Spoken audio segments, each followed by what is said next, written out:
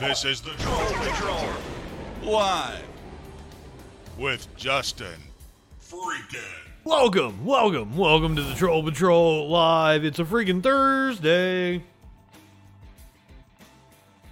You know, Mater, I have no clue what Twitch ads... Usually when I get Twitch ads, they're like video game ads. They're like the newest expansion to Fortnite or some shit.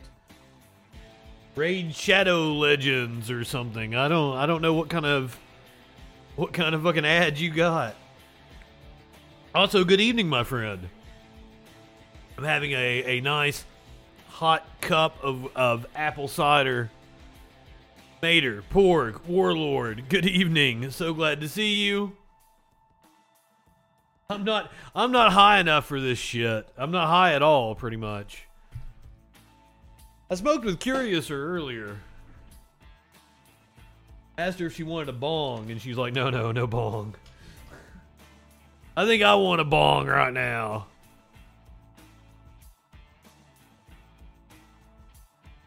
You gonna pork? That sounds like you're living in sexual anarchy. What is going on in my chat right now? I guess tonight is the last regular Troll Patrol of the year. This is the 29th of December. Tomorrow night we usually do the Friday Night Freak Show. I'm gonna take tomorrow off. I might do a fucking around stream. I might not. Who knows? I'm gonna watch Roman Reigns and Sami Zayn versus Kevin Owens and John Cena. I can tell you that right now. Might come on and do a fucking around stream during our usual time. I promise you, I'm actually gonna concentrate on the Freak Show come the beginning of the year. We're gonna work on it. And build it up. I've got this big old nug right here I'm saving. I'm gonna take all the shit that's at the bottom here and dump it out. It's gonna be my bong, but I'm gonna save this big old nug. Curiouser is going to the weed store tomorrow. I'm like, oh good, pick me up some more. Please.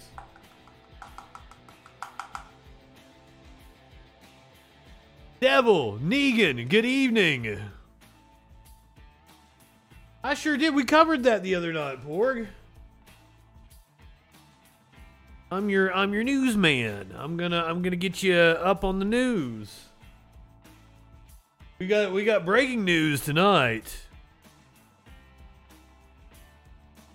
The man in Romania who isn't too happy. He decided he was gonna pick on a 19-year-old yesterday. He embarrassed him on the Twitter, and then things just cascaded from there. I have a meme. I have a meme for you. Yes, Jerry, an extra small pepperoni. Him and some of his followers, his acolytes, had some really questionable posts about Greta. My God. They talk about how, like, the left is wanting to groom kids. Fuck. Weirdos. I don't like people using kids for propaganda purposes, but fucking Greta's cool. I don't have any beef with her, and she's always got the best, like, comebacks, so... Hey, Sarah, Sarah. Oh, yes, they changed his Wikipedia page. Do I have the screenshot handy, or was that on my phone? That was on my phone. Hold on.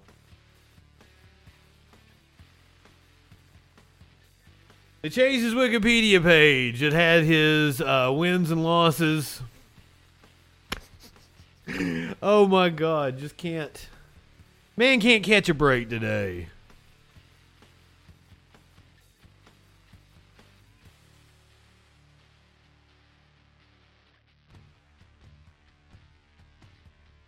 Shit, did I not share it out? All these Andrew Tate memes, and I didn't share out that one.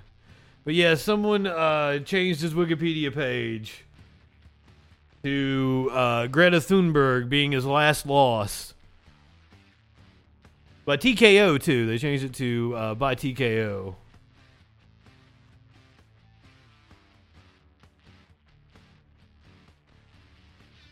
I've got some dude in my messages like, I get you podcast views. I start your work now. Please send money.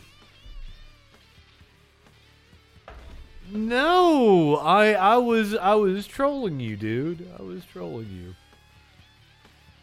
So tonight is the last regular Troll Patrol. We will smoke to this. Saturday night, we're going to do a special edition of the Troll Patrol. Usually we're not on Saturdays. This Saturday, we're going to go to midnight. I don't know exactly what live coverage we're going to watch. I'm thinking maybe Newsmax. Newsmax is doing a New Year's special. So I really want to torture you guys. We might watch the new Newsmax New Year's coverage. We're going to do clip show. We're going to watch some of the coolest clips from the year of the Troll Patrol. We're going to do countdown to the biggest stories of the year. I've got some other neat little things like fucking top Netflix shows and top news bloopers. I'm working on it, Mater. Rolla, good evening.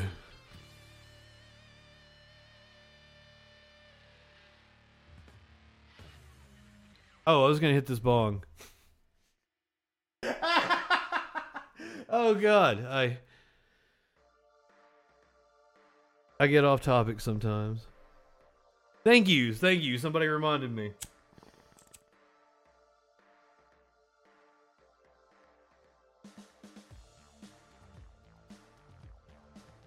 I do have moonshine in the freezer. Cursor was like, there's moonshine if you need to get intoxicated on stream. And I'm like, well, that could be a New Year's thing. Double shot of THC. This is not actually THC. This is CBD infused with THCO.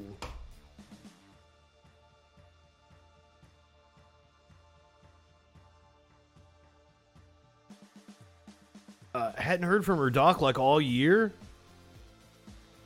Fuzzy Simba, thank you for the resub. Got his license revoked for sexually harassing his staff. Wow.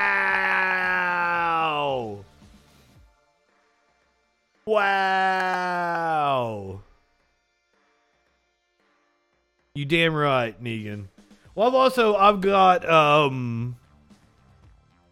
whatever the THC flower was that I bought. I've still got plenty of it. I have tried Moon Rocks. Somebody brought me some from Colorado one time.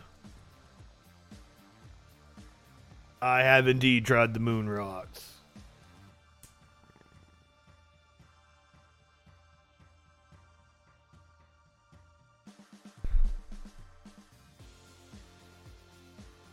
There we go. I might be high enough for this. I've got a really good show for you guys tonight.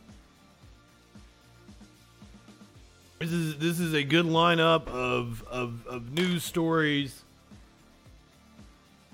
Not as horrific as last night, I do believe.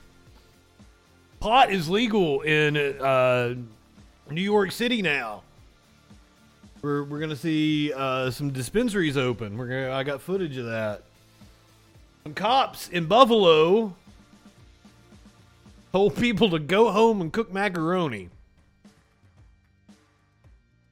Cops in Nashville tried to arrest some Southwest passengers who were upset about their flight. We're going to hear from Greg Stinchfield. Speaking of Newsmax, I was talking about Newsmax earlier. Greg Stinchfield. He's going to give us the lowdown on what's really happening with Southwest. A family says that they feel targeted after their neighbors painted a racial slur on their house.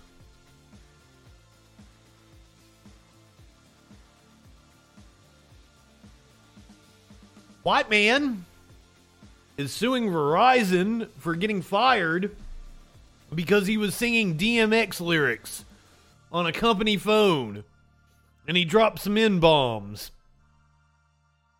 This is a real lawsuit that's happening. And apparently his union is going to bat for him.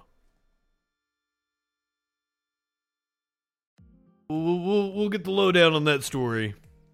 The founder of Home Depot says first of all, he says nobody wants to work anymore, but he also says that he is worried about capitalism. Sir, you should be.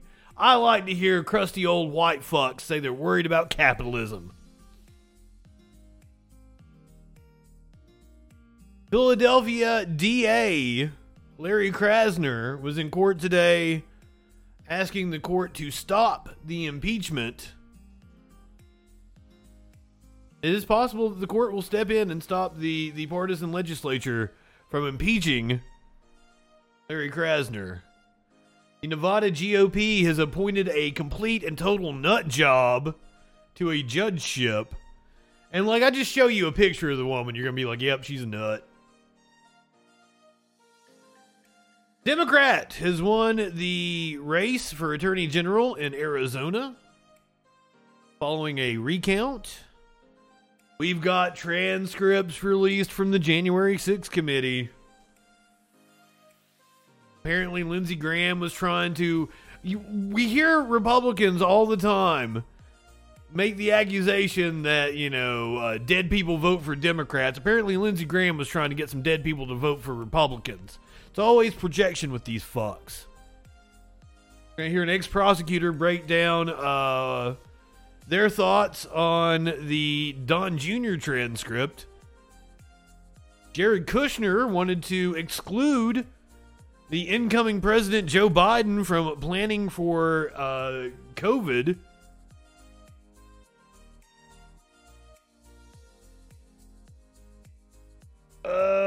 Ray Epps, everybody. This has been a right-wing conspiracy that's been going on for a while. Ray Epps was the dude that was encouraging violence on January 5th. Right-wingers have been all up in arms why wasn't he arrested with the January 6th people? He must have been a Fed. It was the Feds. It was the Feds doing a January 6th. He's rich. That's why he hasn't been arrested. He did indeed testify in front of the January 6th committee, and his transcripts have been released now. That and more tonight on the Troll Patrol live. Yeah, they're saying the government tried to overthrow the government. I never thought about it that way, Poor. It's kind of like the God had to sacrifice himself to himself to save us from himself.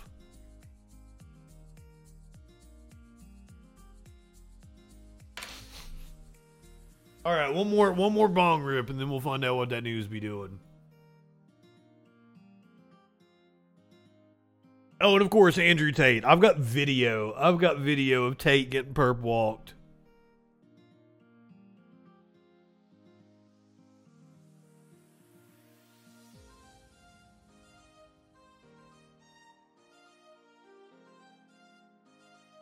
Tones, good evening. You made it just in time.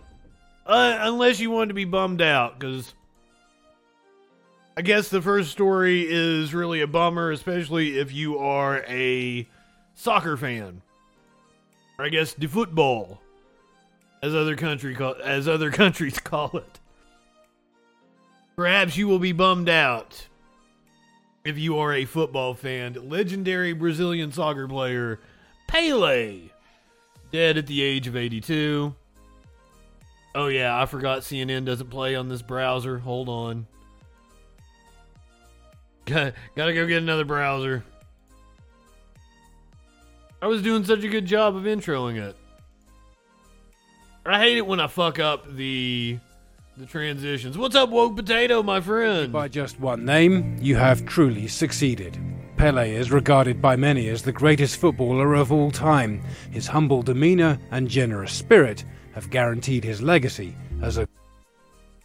So I'm not a sporty ball fan at all, and I'm definitely not a sporty ball fan of shit that doesn't get played in my country. Well, I guess soccer gets played in my country now. I know Pele from the fact that AJ Styles does what's called the Pele kick in wrestling. But also, I believe Pele was involved in politics, so I was interested to get the rundown of his life. Global icon. This is a big responsibility, you know. I feel very comfortable because something I cannot answer was why God gave me this, this gift.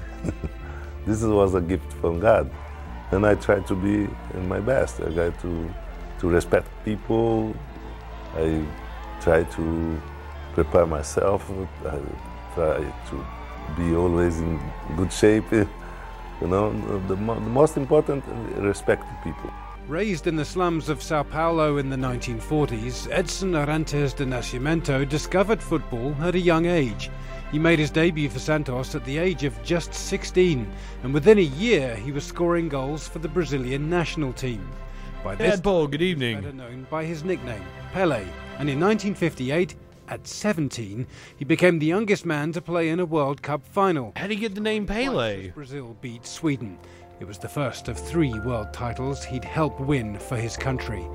He electrified audiences with his fancy footwork and ability to score seemingly impossible goals, so it was something of a disappointment that his 1000th goal was a penalty. A friend of mine, he's a guy in Brazil. He say, listen, God stopped the game because everyone has to see your 1000 goal. That's the reason it was the penalty kick. After his goal, the game against Vasco da Gama was stopped for several minutes to celebrate his landmark achievement.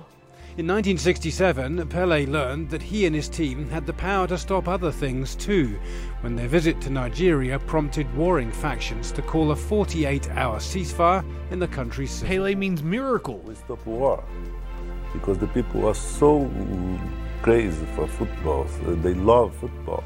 They stopped the war to see Santos play. Clinically, good evening. This is a fantastic, it's something you cannot explain. By the time Pele retired as a footballer in 1977, playing his final years for the Cosmos in New York, he'd amassed a career total of 1,281 goals. For Pele, that was half a lifetime ago, but his infectious love of the game ensured that he remained relevant. He served as a UN ambassador for ecology and the environment. He rubbed shoulders with state leaders all over the world, and he received an honorary knighthood from Queen Elizabeth in 1997. And who could forget his appearance in the cult movie Escape to Victory? Go. After giving me ball, here I do these. Well, I guess I could, but I've never seen the movie, so... These, go. Also couldn't forget it if I've never seen it. Starred alongside Michael Caine and Sylvester Stallone. There's the Pele kick. Prisoner of war who scored a spectacular, morale-boosting goal in a game against the Germans. I think, first of all, is a gift from God. Second, I think it was a lot of hard work and training.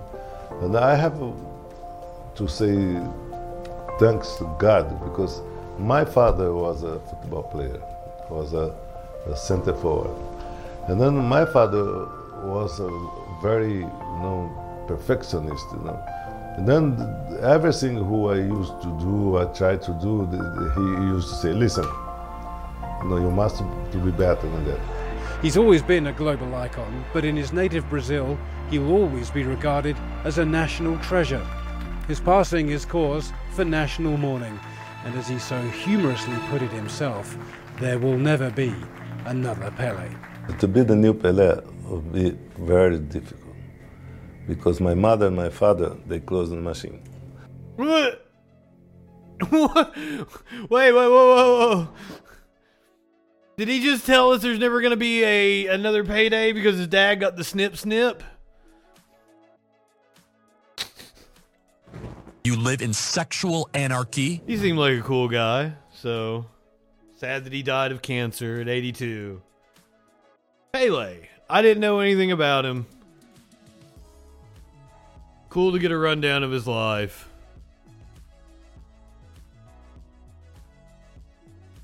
All right, I guess we gotta get to this, don't we?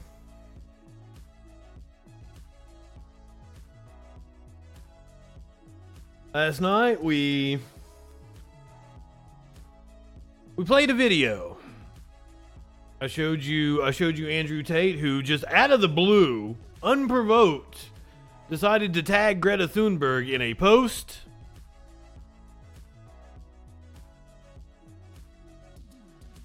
Greta clapped back. I would have no doubt that Greta has no clue who the fuck he is.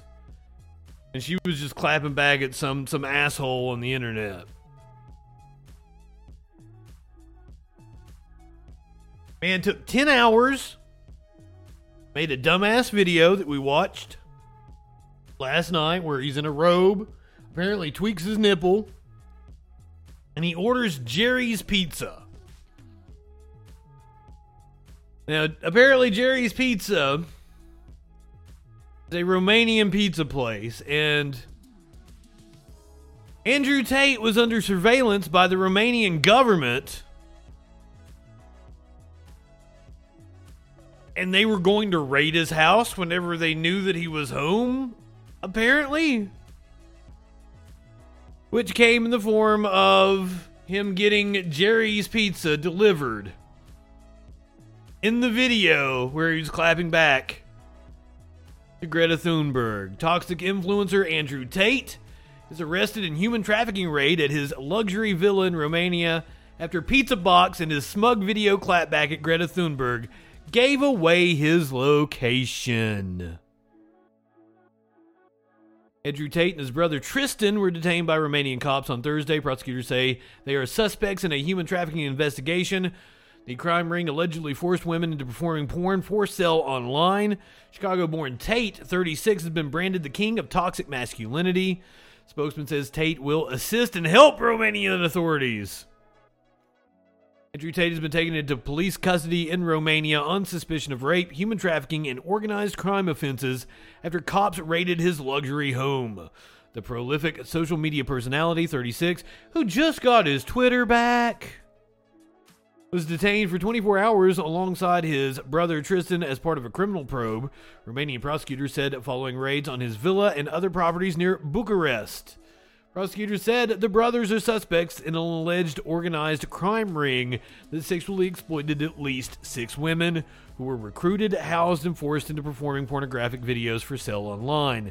Self-described misogynist Andrew Tate and his brother will face questioning by the country's organized crime and terrorism team, which, by the way, is called Greta. In one of the wildest coincidences.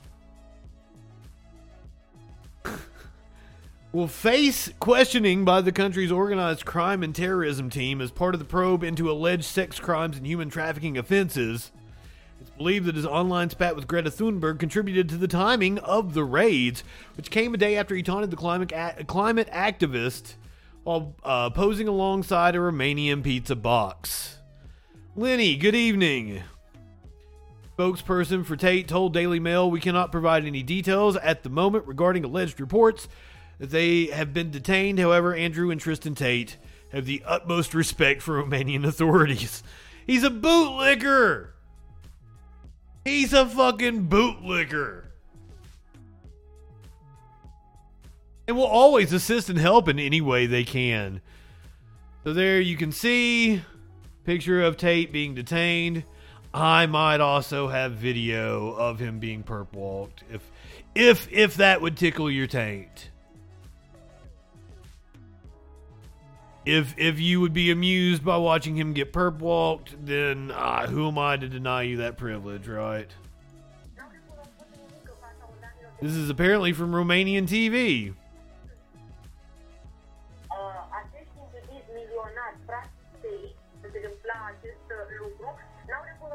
nimic în fața organelor de cercetare penală, deși e dosarul vechi, acum sunt probe noi, cum că acești indivizi milionari, practic tăi, You know, they should have done like Donald Trump said to do. Make sure, you know, they hit their head as you're putting them into the cop car. If anybody deserves it, it's that fuck.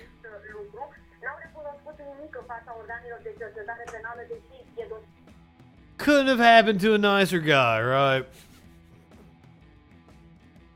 This is apparently the cops going into his compound. You can see a picture from yesterday's video. Jerry's Pizza. In case you didn't get the reference in the meme. This meme is so great. It works on so many levels. Extra small pepperoni.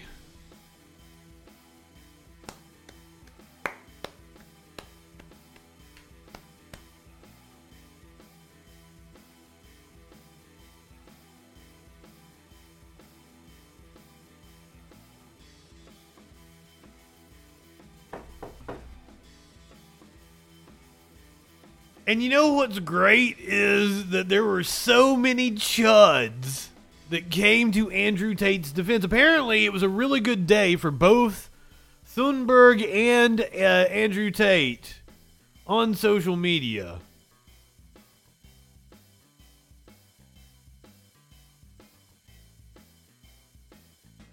I hope this is just my... this is just my browser doing weird shit, as it so often does. And not me actually... There's no way he felt shame and took the video down. Uh-oh, no. No way. No way. He did feel shame and took the video down? No fucking way. I had Benny Johnson just like 4 hours ago bragging about how cool Andrew Tate was. No fucking way. He did take it down. Are you telling me a right-winger was able to feel embarrassment? I don't fucking believe it. Oh fucking shit. That makes me feel good. That warms the cockles of my heart.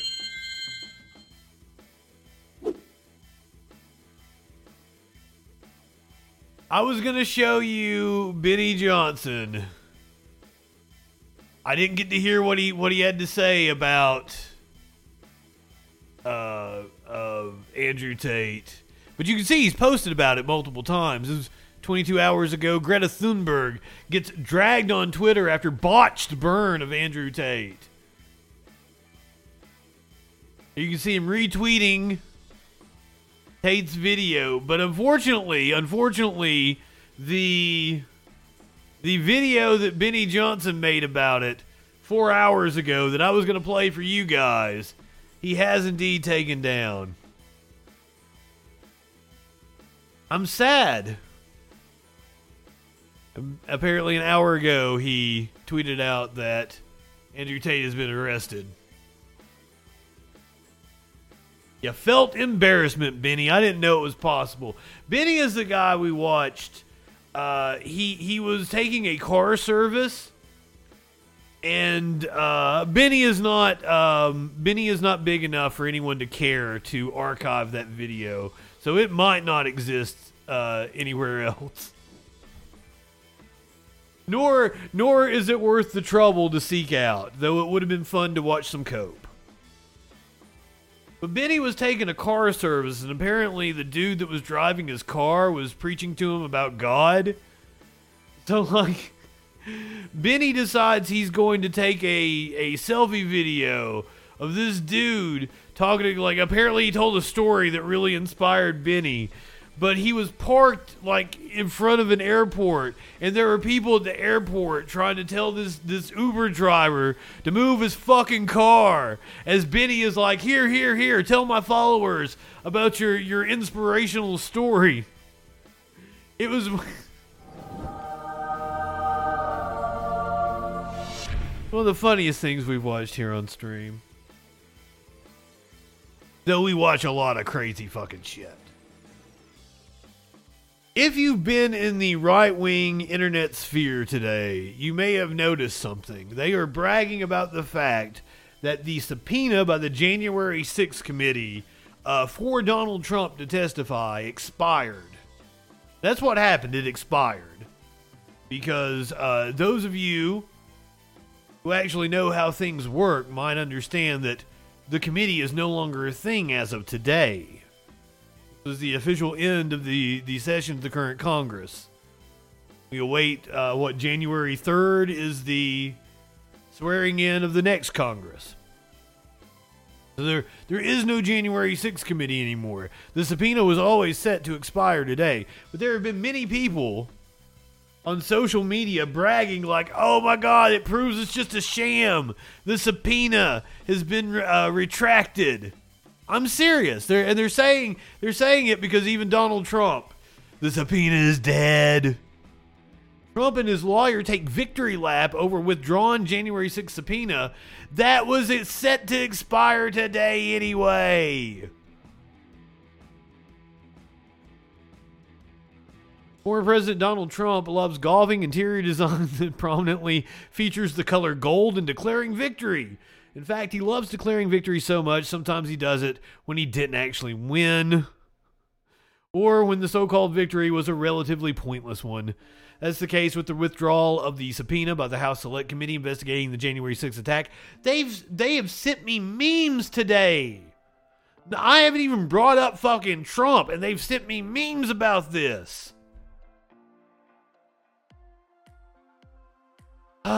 With Republicans poised to retake control of the House in mere days, when the new Congress is sworn in, they might be down a congressperson thanks to Santos and his lying.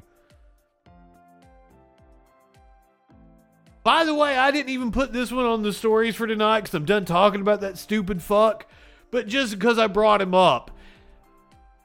He apparently said that his mom died in 9/11. That also not true.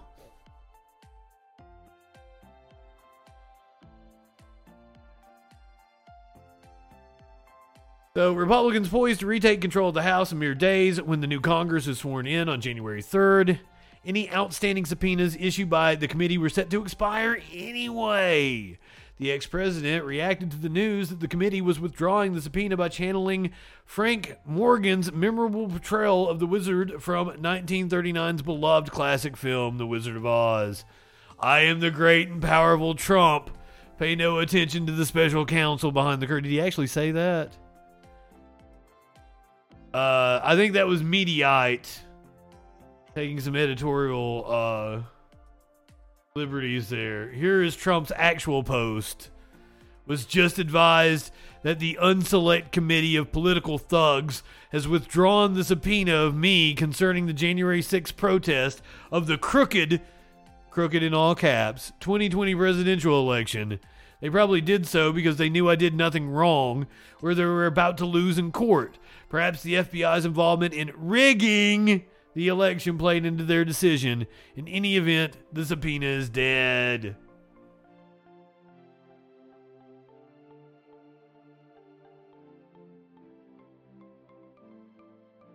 There is no January 6th committee anymore. This was totally a routine thing. Apparently the DOJ can take action separate from the committee. They can issue their own subpoena. And who knows, special counsel might do that. Jack Smith. But we are getting fresh information from the release of transcripts from the January 6th committee. All kinds of juicy tidbits. Trump's conspiracy theory about January 6th has been dealt a blow with the new transcripts. In the aftermath of January 6, 2021, conservatives and conspiracy theorists fixated on Ray Epps. Who is Ray Epps, you might ask? You might recognize him from this picture. Here he is. This might have been the day before, or this could have been the morning of January 6th. A picture of Ray Epps. They believe Epps held the answer to why hundreds of then-President Donald Trump supporters stormed the U.S. Capitol to overturn Joe Biden's victory, because, of course, They blame it on that one guy. Epps, they said, was a government plant that sowed the seeds of insurrection well before a crowd rushed the perimeter around the Capitol steps. Video taken by protesters the night before the riot showed Epps on the streets of Washington, D.C., encouraging physical intervention to stop the electoral count, a crowd blaring chants of "Fed" as he spoke. Another video showed him apparently telling attendees at Trump's speech on the Ellipse to make their way to the U.S. Capitol after Trump himself urged the crowd to march and, later at the front lines, working to push through the blockade. Far-right conspiracy theorists, members of Congress, and even former president himself suspected Epps as a potential tool of a sort of deep state conspiracy seeking to discredit Trump's movement. Namaste, Sherry. Welcome. Good evening. Kentucky Congressman Thomas Massie scrutinized the January 6th Select Committee's decision to adjourn for the year without fulfilling its promise to release Epps' transcript. Trump earlier in the year appeared to endorse conspiracy theories on Truth Social involving Epps and his wife, suggesting Epps was at the heart of a left-wing plot to stoke the flames of violence. Others aired their suspicions outright in the halls of Congress to the people best equipped to answer the question. Was Ray Epps a Fed? Texas Senator Ted Cruz asked Assistant FBI Director Jill Sanborn in a congressional hearing on the riot earlier this year. Senator, she responded, I can't answer that question. Epps' own words, however, can.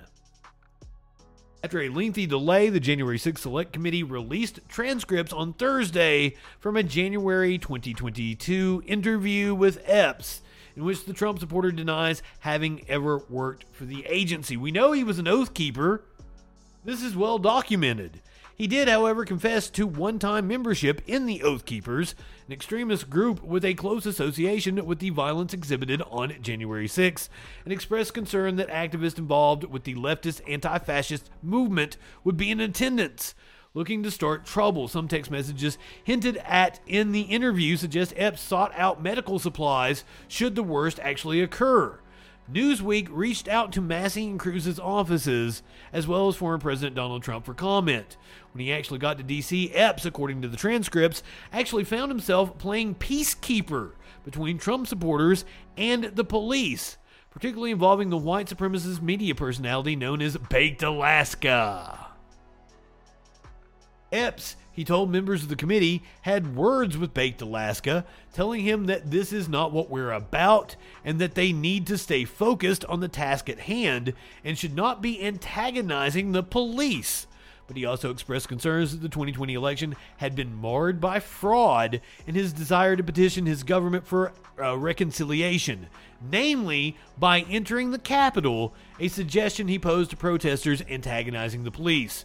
I was trying to find some common ground, he told investigators. This guy was trying to turn people against me. He was calling me a boomer. You do look like a boomer, but maybe you're a Gen Xer.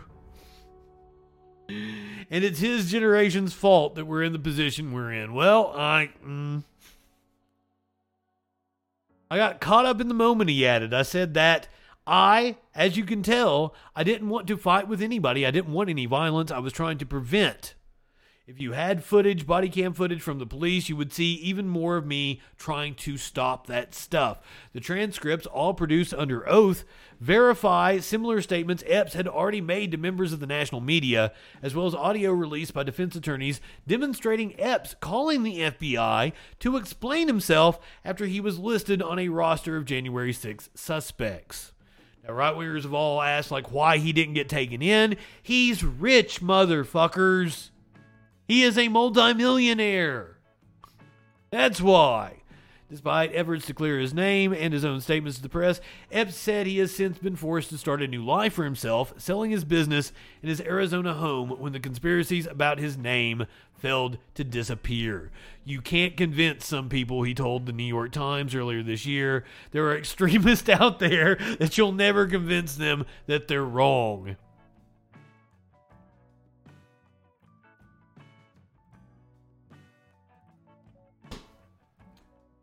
Buddy, you're one of the extremists. But this is wild to me that so often with the right, they'll disavow you once you actually follow through with their bullshit. The right will disavow you in a heartbeat. This guy's like, no, I believe the election was stolen. I went to try to help you fucks. But when it's politically convenient for them, they will turn on the true believers in a heartbeat. Let's talk about Don Jr. An ex-prosecutor was on CNN to detail what they saw in the release of Don Jr.'s transcripts from his testimony with the January 6th committee. Obviously interesting just because, he's the former president's son, right? Proximity to the former president. And they're asking him, of course, about Dustin, good evening. As the riot unfolded on January 6th. And they're reading back to him text messages he exchanged with Mark Meadows. At one point, Don Jr. tells Mark Chainsaw, good evening. President Donald Trump, his dad, has got to condemn this. And then he says an expletive. So the committee is asking him, you said he's got to condemn it. What are you talking about? What did he have to condemn? And again, Don Jr. says the violence that's going on. Again, I think I made it pretty clear in my speech, we can do this peacefully, use your First Amendment rights, do it that way. But, violence has no place in this situation. And Abby, of course, we know from our previous reporting on the Mark Meadows text how Meadows and others at the White House were just getting inundated from people, including the former president's kids, trying to get Donald Trump to call off the masses. And in this transcript, Donald Trump Jr. points out that he was often in contact with other White House aides. He said when he tried to reach his dad at the White House, he would often get him through the White House operator because famously his father doesn't text, his father doesn't use emails. This is something that has stymied a number of investigators who have looked into Donald Trump, his sort of lack of a paper trail, and you get some more insight into these transcripts. They also asked Donald Trump Jr. a lot about the fundraising efforts around the election. We saw the committee make a lot of how much. So he doesn't text or use email, but he tweets. Or he truths now, but he used to tweet all the fucking time. Or has his Twitter always been just somebody who's tweeting out shit for him? Negan, you had the same thought.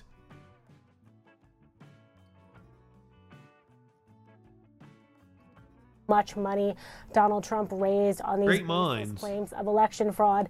And Donald Trump Jr. sort of says, you could send out things under my name as long as they were approved by legal. That was sort of the tacit agreement. He says he would occasionally be in touch with big dollar donors, but said dialing for donors was his idea of hell. Abby. Yeah, a lot of interesting things, a lot of I don't knows and I don't recalls in these transcripts as well. Sarah Murray, thank you. Let's discuss now with former federal prosecutor Renato Mariotti and CNN senior political analyst Ron Brownstein. So, Renato, what's up? In these transcripts, you're seeing an effort, especially as we get closer into Trump's inner circle, to really try to not say definitively whether or not a lot of things happen. But one thing that has kind of struck out in many of the transcripts is the role of Mark Meadows, who was the chief of staff at the time. He was at the heart of a lot of this because he was the person physically closest. We already talked about Andrew Tate. We also learned yesterday Cassidy Hutchinson saw him throwing papers into a fireplace and burning them. From your perspective, what's next here for Mark Meadows? If you're the special counsel looking into all of this, is there more that you want to learn from him, and will they be able to get those answers? It's a great question. I think that the challenge for Jack Smith is going to be the Fifth Amendment. If I was representing Mark Meadows, I would counsel him to take the Fifth and not testify whatsoever unless he received immunity. I think that, the question is really going to be for Jack Smith. Does he have enough evidence to go? So Meadows already turned over a bunch of shit to the January 6th committee. Very fine criminal defense attorney and say, I'm going to indict your client if he does not cooperate. I think that's really the question here. Otherwise, the alternative would be to immunize Meadows in order to get his testimony against Trump, which is dangerous because Meadows may try to cover for Trump. I will say, by the way, that I think it is apparent, you're absolutely right, Abby, from reading these transcripts, how much Meadows was a key here. He was in many ways a funnel or a bottleneck for so many people to reach Trump that day. And Ron, I want to just stay on Don Jr. for a second and this issue of how he was able to or not able to get to his father. In these transcripts, it makes it very clear that Don Jr. Thought it was imperative for his father to go to the Oval Office and say something, to do something. But he couldn't get through to Trump himself. What do you make of that? Just the fact that... Ma'am. Have you seen Don Jr.? Have you seen Eric? Would you take their calls? President's family, they weren't able to get this message through to him at such a critical moment.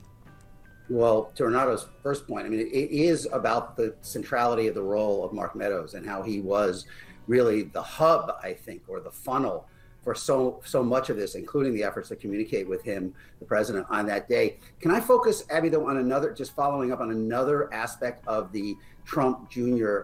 Deposition that I think is really critical? Because as you know, I mean... I don't agree with Trump on virtually anything.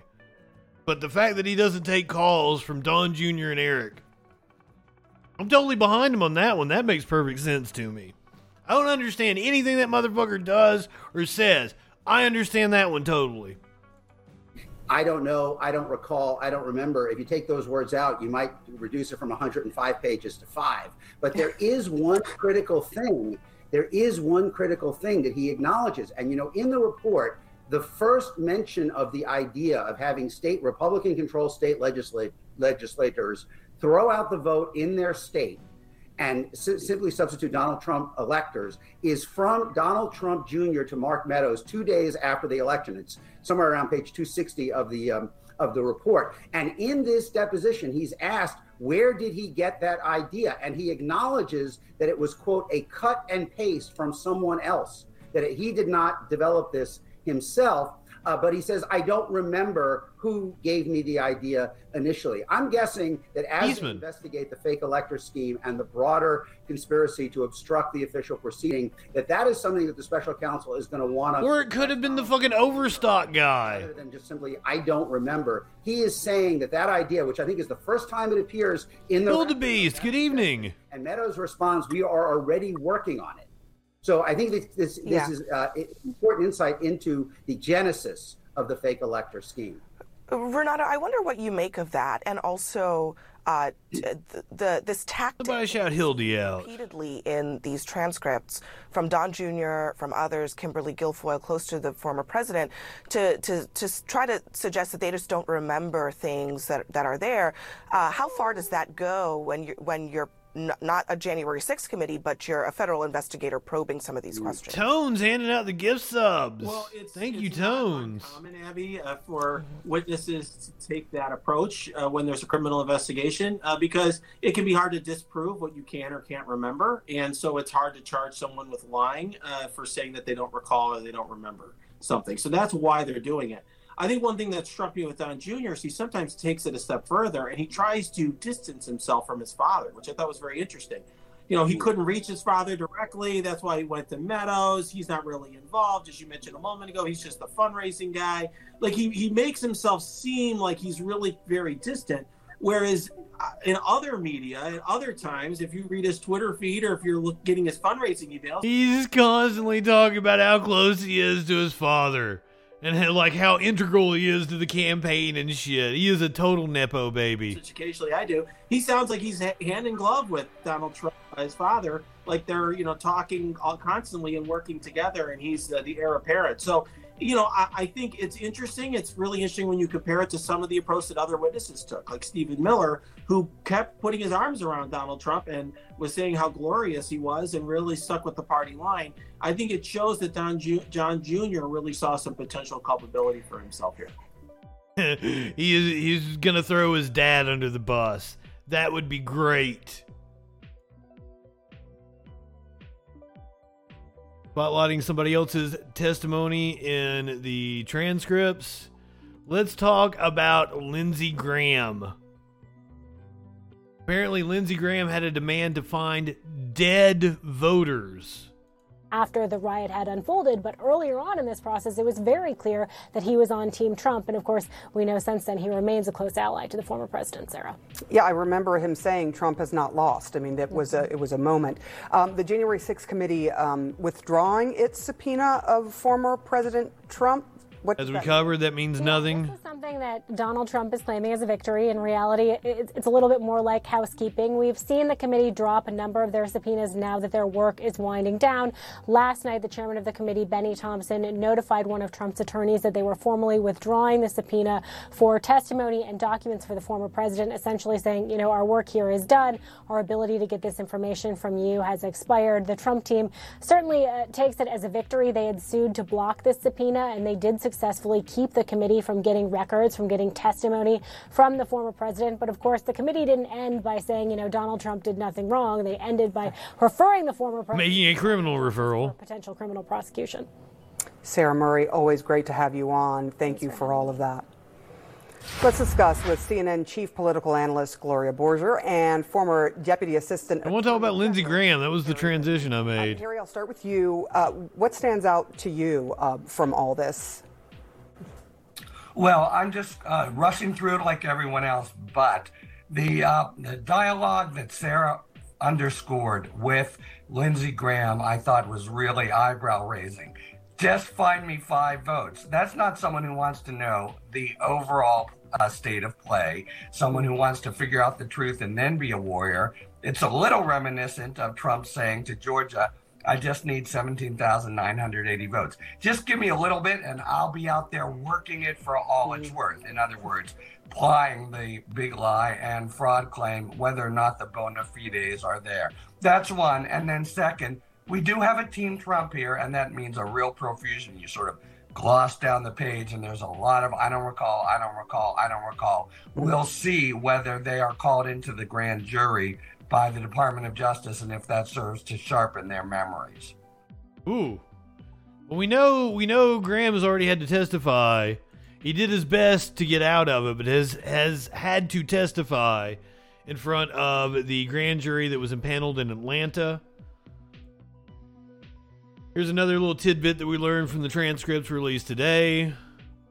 Jared Kushner tried to keep Biden out of the COVID planning during the lame duck session. Cicero, good evening, by the way.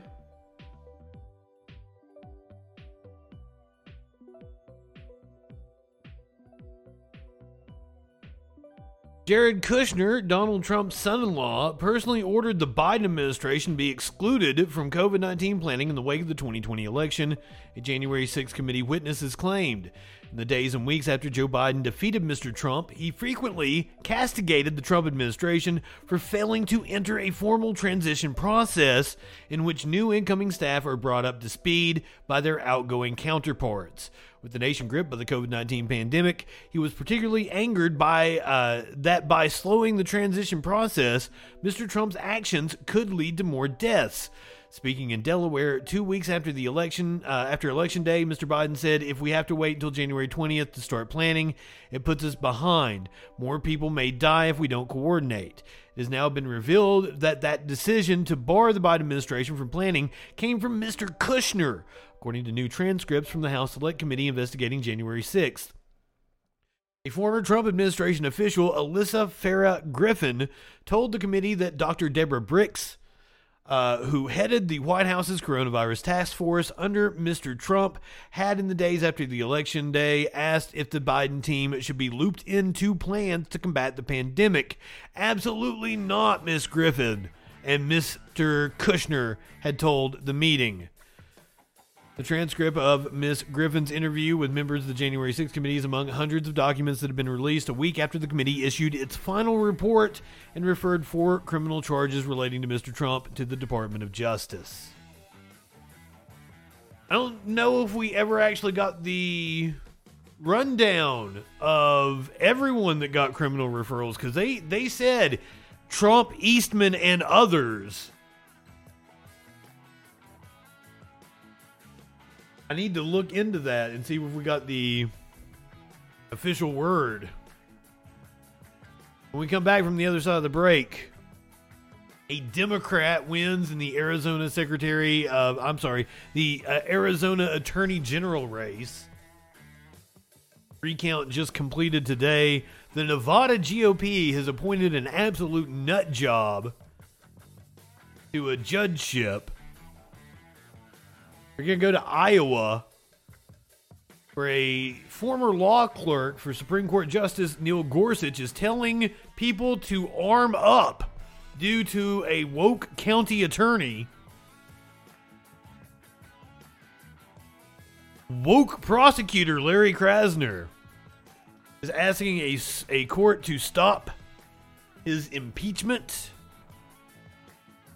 We're going to move to the Home Depot founder, who is apparently worried about capitalism, says people don't want to work anymore.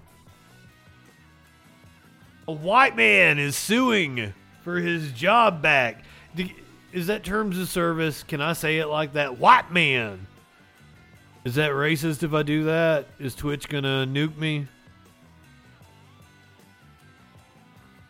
A white man is suing Verizon after he was caught singing DMX songs on a company phone. Dropped some N-bombs, got fired. I don't know what I think about this story.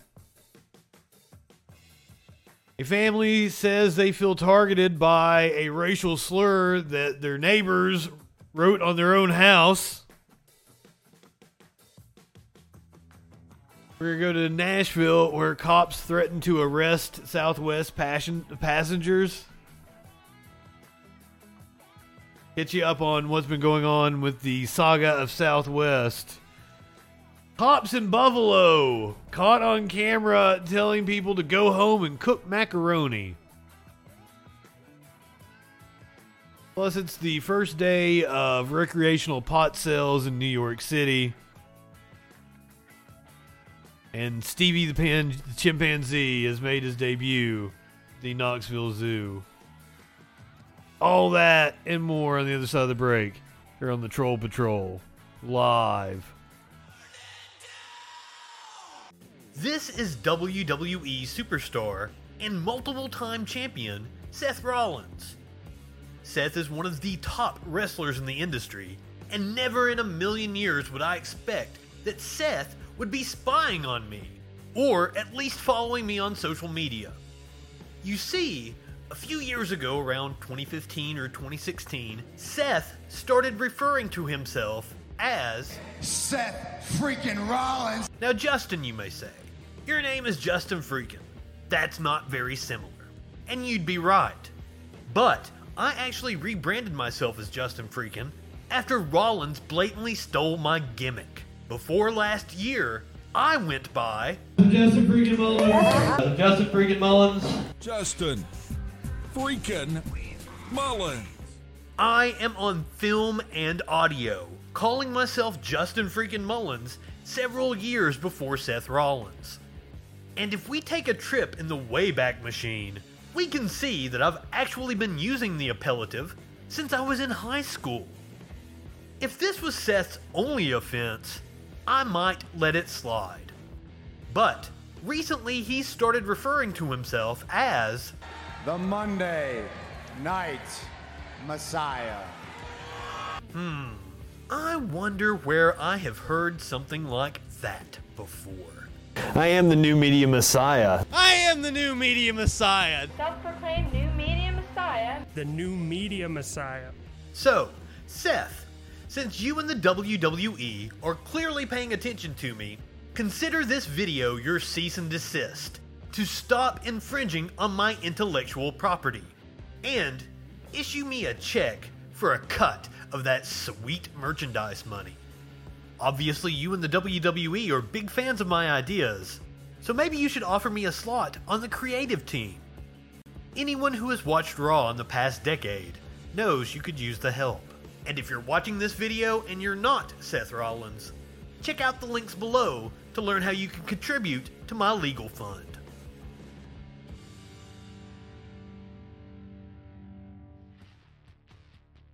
I got mad beef with Seth Rollins.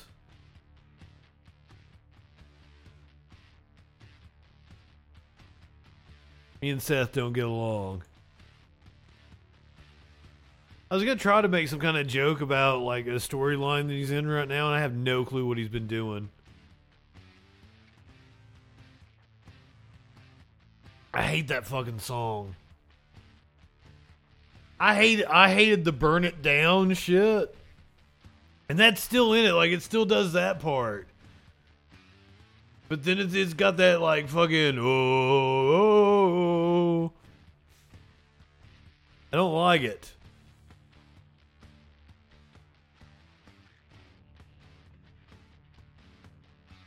Seth Rollins is a thief. I see you, Tyler Black. Got my eyes on you. This is the last regular Troll Patrol of the year. We'll have a New Year's Troll Patrol on Saturday. Guess I'll stick with you guys until midnight. We'll cover all the biggest stories of the year. We'll play some clips. There's some shit that I didn't put in. Like, I put a 9-hour best of up on YouTube, and there was shit I left off. I didn't put the C-SPAN call. We got to say Troll Patrol on C-SPAN. I didn't put that in the best of. I didn't put Lance from the Surfs or Vosh shouting me out. It's a pretty big deal, I would assume. So we'll do like some clips. We'll do countdowns of stories. We'll do fun shit. I've got like some best of the year shit. I've got like the top news bloopers of 2022. We'll have fun. I've got alcohol if that is needed. I don't really drink, but it's New Year's, so that would be the time. I gotta pack another bong. Because I ain't high enough for this shit.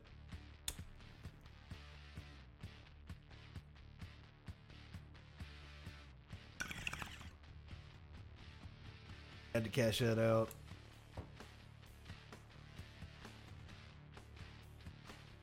Give me baggy.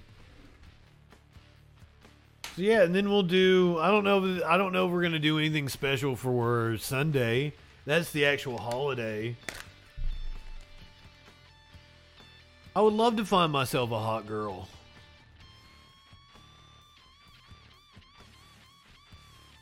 Yeah, but it's not my freezer. And usually, okay, so like when I had my apartment a few months back, I would usually have liquor in the freezer, but it's like marinades. I fucking love a bourbon peppercorn marinade. I hate brown liquor. But I love a bourbon peppercorn. Bourbon peppercorn steak. Let me tell you, I'll get a cheap piece of skirt steak.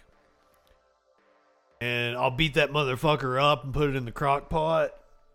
You put you some bourbon, some cracked black peppercorn, some ginger, you put like 2 tablespoons of soy sauce, generous helping of Worcestershire sauce,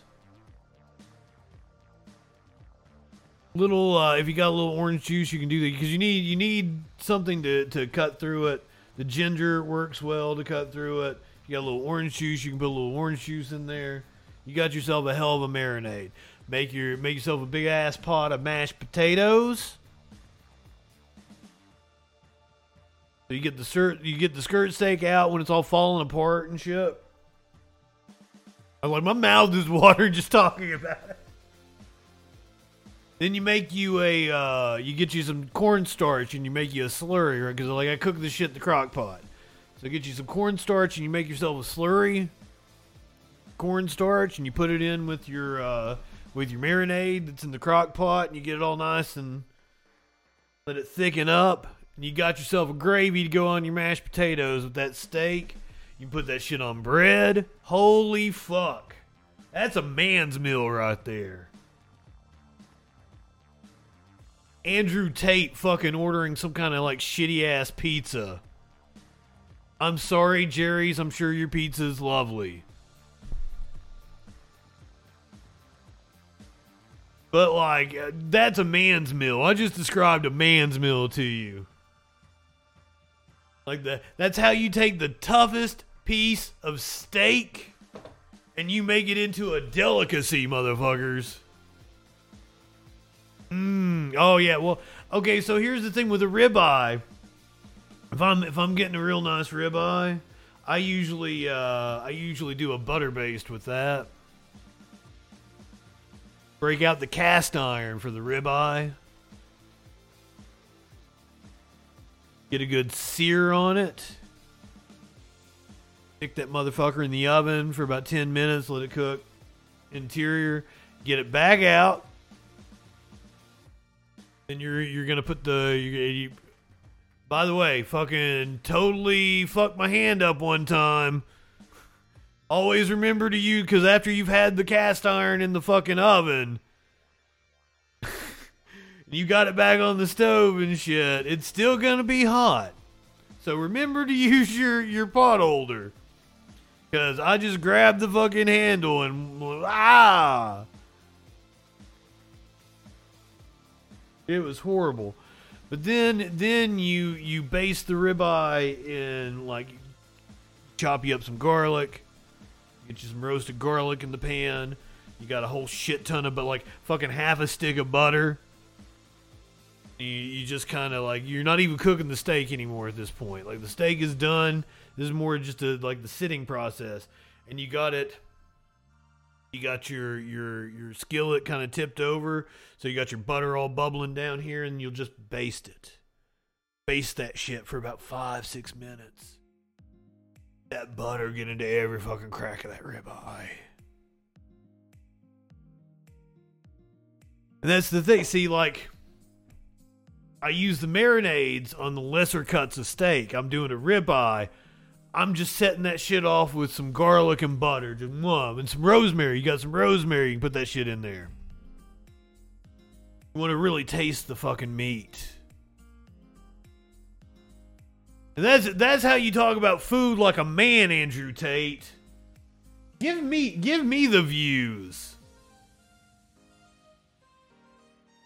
I can talk about manly shit. I can tell you fucks how to be a real man and not like the whatever the fuck Andrew Tate's doing. He ain't no real man. He got owned by a 19-year-old. Got his ass arrested. Oh shit. Apparently a fucking he says that his net worth is something like $300 million. I saw somebody on Twitter being like, you don't get that rich from being a social media influencer. You don't get that rich from being a social media influencer. You get that rich from being a fucking social media influencer that's using his influence to start an MLM and charging fucking $50 to teach insecure men God knows fucking what. I don't even know, like, what, like, women suck, they can't drive. Is that all it is? Is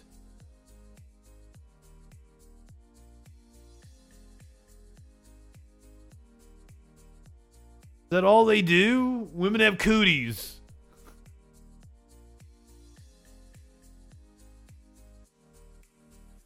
Day trade? What does Andrew Tate know about day trading? As I say often, which that's the thing, I can't monetize. I can't monetize telling people that I don't know what I'm talking about, neither do you, and neither does any other fucking person talking about economics or the market.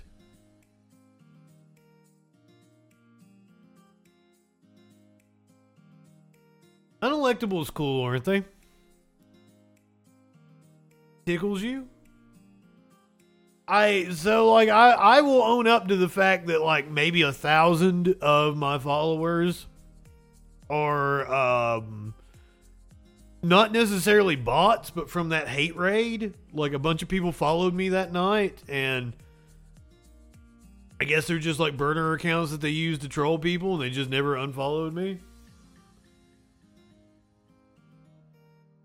I'll own up to that fact. So, like, my real numbers on Twitch are probably around like 1,000, 1,200, something like that. I don't pay attention to what anybody else is doing. I don't get in on the Twitch. Apparently the Twitch drama is where you get the viewers from. But I promise you, like, I will go on panels when invited, which apparently is not very often. I get invited on weed panels. Inadvertently helping my channel, indeed. Indeed, Porg. Because it makes me look good. Like, I've been picking on Fabian for Liberty on Twitter, and I think I annoy the shit out of that motherfucker, and I think like he doesn't want to engage with me. Every time that he has responded back, it's been you have a bunch of bot followers. You have 6,000 subscribers on YouTube, but you only get 20 or 30 views a video. Oh, fuck. Am I supposed to debate somebody?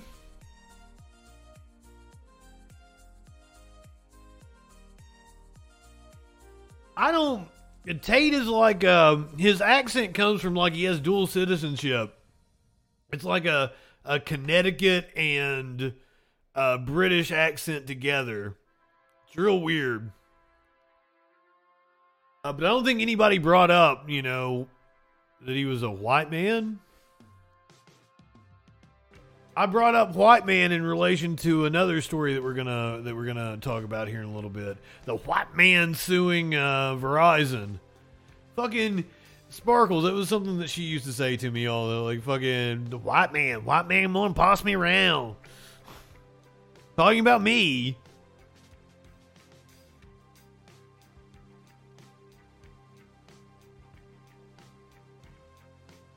That Andrew Tate is possibly gay. That would make sense. Alright, good evening. So glad to see you, my friend. Andrew Tate made you question your atheism.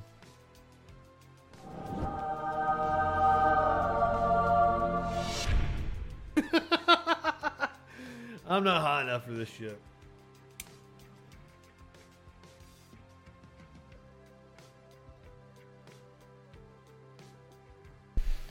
Repression makes people do some weird, fucked up shit. I wouldn't doubt it. I would not doubt it. You couldn't, which I mean, I would assume there's openly gay people in the kickboxing community. Gay people work out at gyms. Really buff gay people work out at gyms, I assure you. I know them.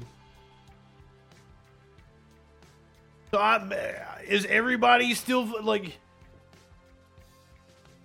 I would assume that community is more progressive than most. But perhaps there is a lot of toxic masculinity, and I don't know. I don't work out. I'm not around the muscle heads. But I know a lot of fucking gay people that are bodybuilders and shit. Love to fucking work out.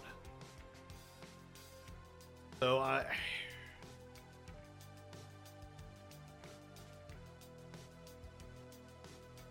it totally makes sense. Repression makes people do some fucked up shit. Fuck Henry Kissinger. I can't wait until the day I'm reporting on his death. I would assume it's gonna happen. It's gonna be wild if Henry Kissinger outlives me. Or outlives the Troll Patrol.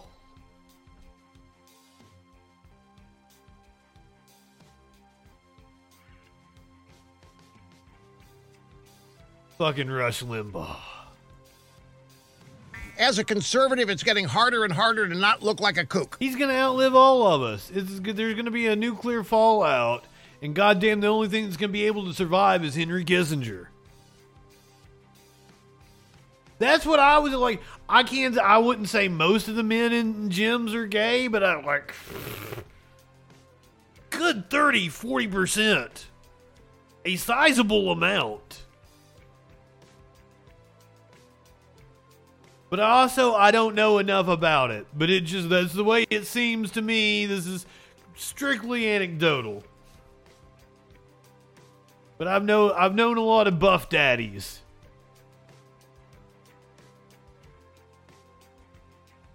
Most men in gyms are gay, and most men that do gay porn are straight. It's a crazy, topsy-turvy world we live in.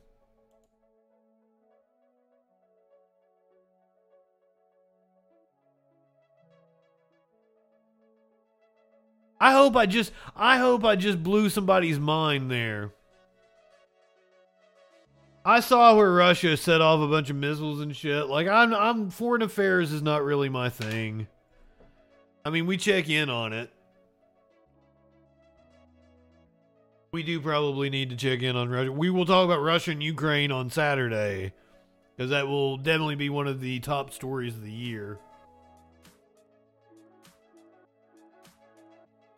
Nuking Yellowstone, I take that with a grain of salt.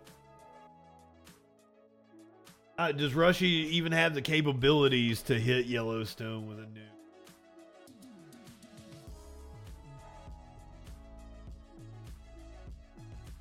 Most of this fucking year, it has consumed a lot of what we have covered here on the Troll Patrol. I had to go back on... I didn't believe the U.S. State Department when they were saber-rattling Russia can attack Ukraine any day now. I'm like, oh, now come on. It's some bullshit. They just wanted to sell some arms. And it actually happened, so like I had to apologize. But I mean, I think being skeptical of the U.S. State Department in most instances is a pretty good bet. Let's go to Arizona. The Democrat has won the Arizona Attorney General race after a recount. This is Chris Mays, the incoming Attorney General.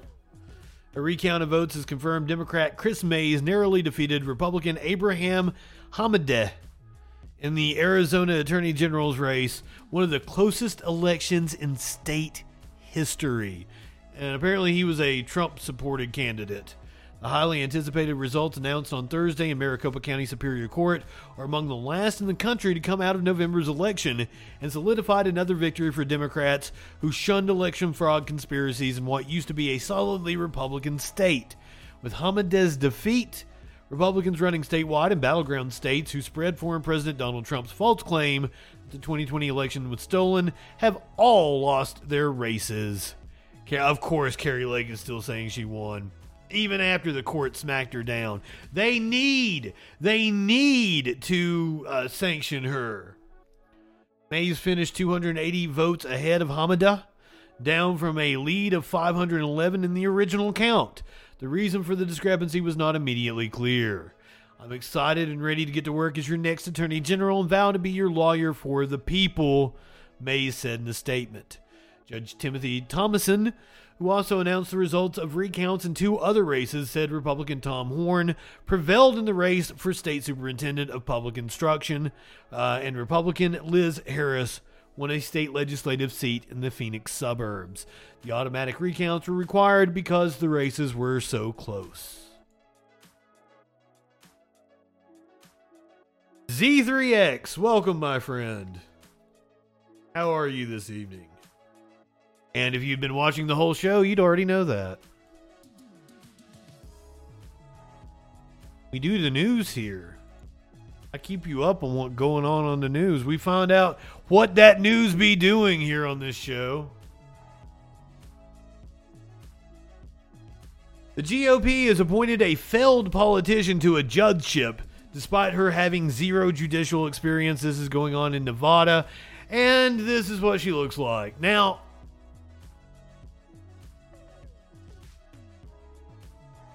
I'm not saying I wouldn't sign up for her OnlyFans if she had one. I'm not saying that, like, mommy? I'm like... You live in sexual anarchy? But, like, it seems like she's very unqualified for the position that the GOP has appointed her for. Michelle Fiore, a Republican politician, has been appointed to a Nevada judgeship, even though she has no prior legal or judicial experience. She has also previously been accused of obstructing an investigation into her own business and once said it's okay to point a gun at federal officers. I mean, that's kind of based. Fiore will fill a seat on the Pahrump Justice Court in Nye County, located about 65 miles west of Las Vegas. County commissioners unanimously appointed her to the judgeship. She will serve on the court through 2024. I mean, like, you can ask for order in my courtroom.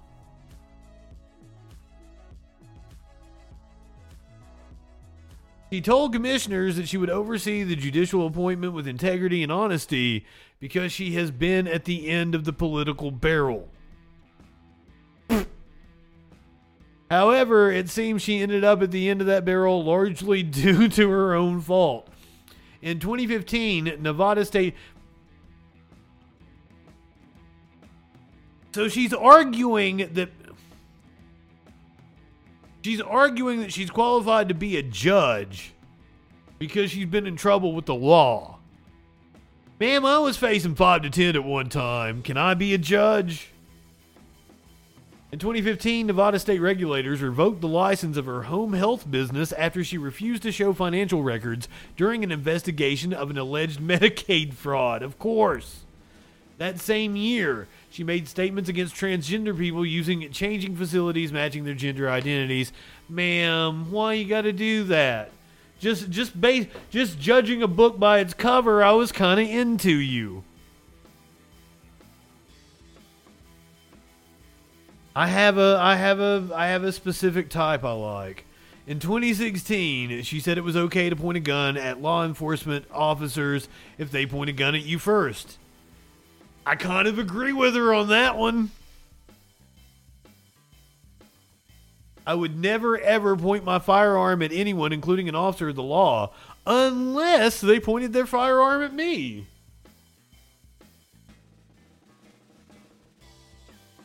We encourage kicking authority in the balls around He's here. kicking authority in the balls.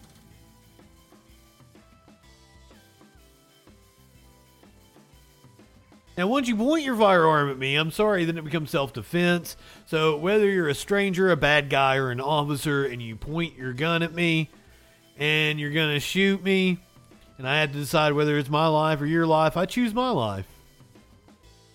The Nevada Association of Public Safety Officers called her statement utterly irresponsible and an embarrassment, and a demonstration of why she's unfit to hold national office. Though Fiore was a member of the Nevada Assembly from 2012 to 2016 and a member of the Las Vegas City Council from 2017 until her appointment into the judgeship, she launched a failed 2022 election bid to become the Nevada State Treasurer and a failed 2016 bid to become a state representative in the U.S. House.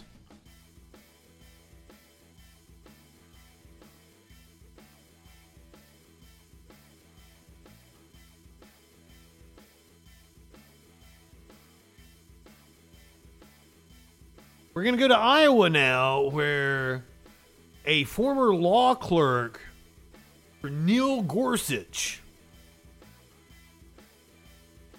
is telling people to arm up due to a woke county attorney. So the GOP in Nevada can appoint somebody who says it's okay to point guns at federal officers. And that's totally cool. But over in Iowa, This asshole is telling people to arm up due to a woke county attorney. Mike Davis, a former law clerk to current Supreme Court Justice Neil Gorsuch, urged his fellow Iowans on Thursday to arm up due to a woke county attorney taking office in the state. Up yours, woke moralists. We'll see who cancels who. Dear Des Moines, arm up, wrote Davis on Twitter. The new woke Polk County attorney won't protect you, he warned ominously. Davis's biography details his long history working on the appointment of federal judges as the former chief counsel for nominations to Senate Judiciary Chairman Chuck Grassley. Davis is currently the founder and president of the Article 3 Project. A3P defends constitutional judges and the rule of law. Dear Des Moines, arm up.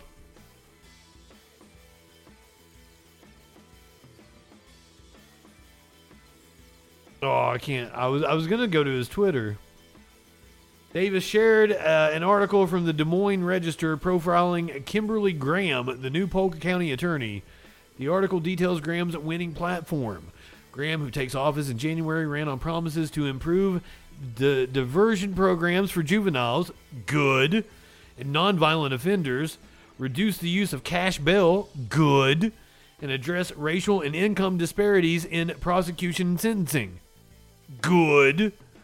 Her vision for change in Polk County's top legal job has made her one of Des Moines Register's 2023 people to watch.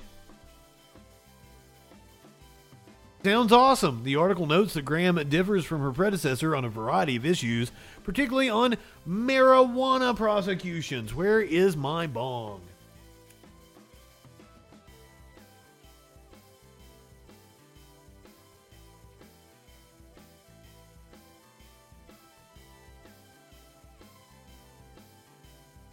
So that's what they mean by woke.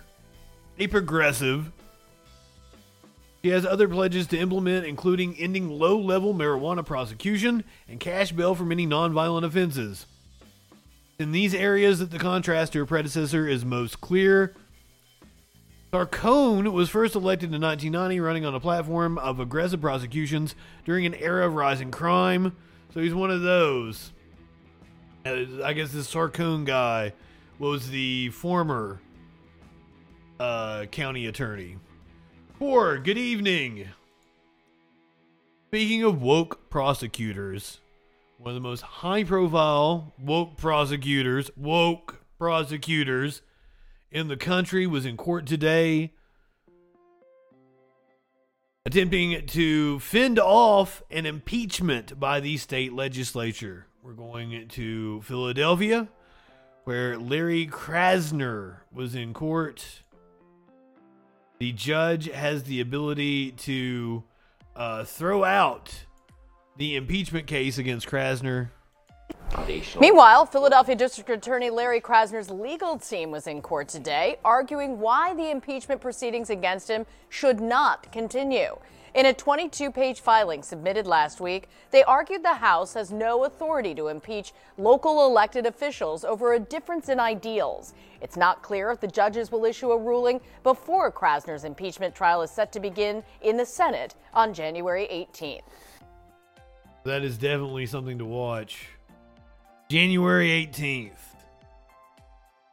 Pennsylvania court is weighing whether to step in and stop the legislature's impeachment proceeding against Philadelphia's district attorney.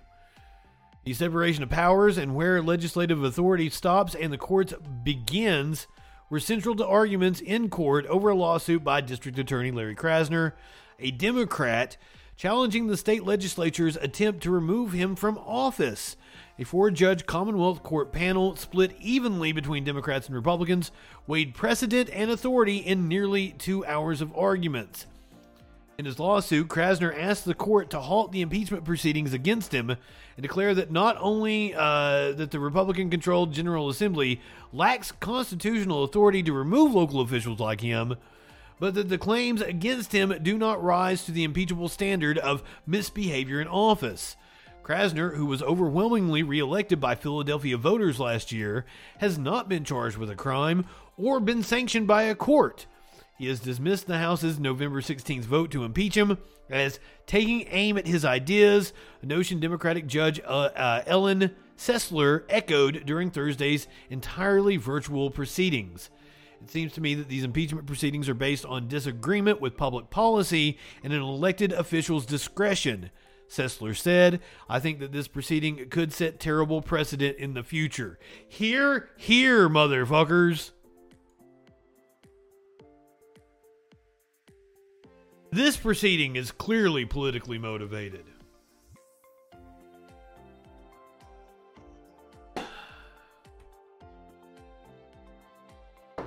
But it is progressive reforms that have the powers that be really nervous.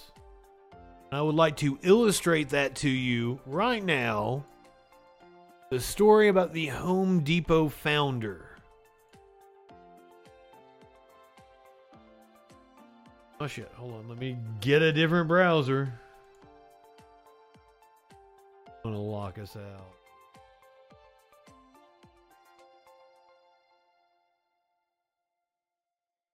This is Bernie Marcus. This motherfucker says he's worried about capitalism. I'd say for good reason.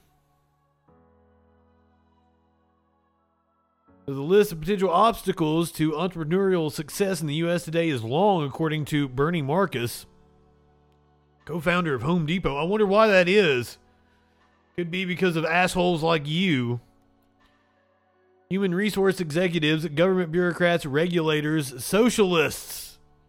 Gotta blame the socialists. Up yours, woke moralists. We'll see who cancels who.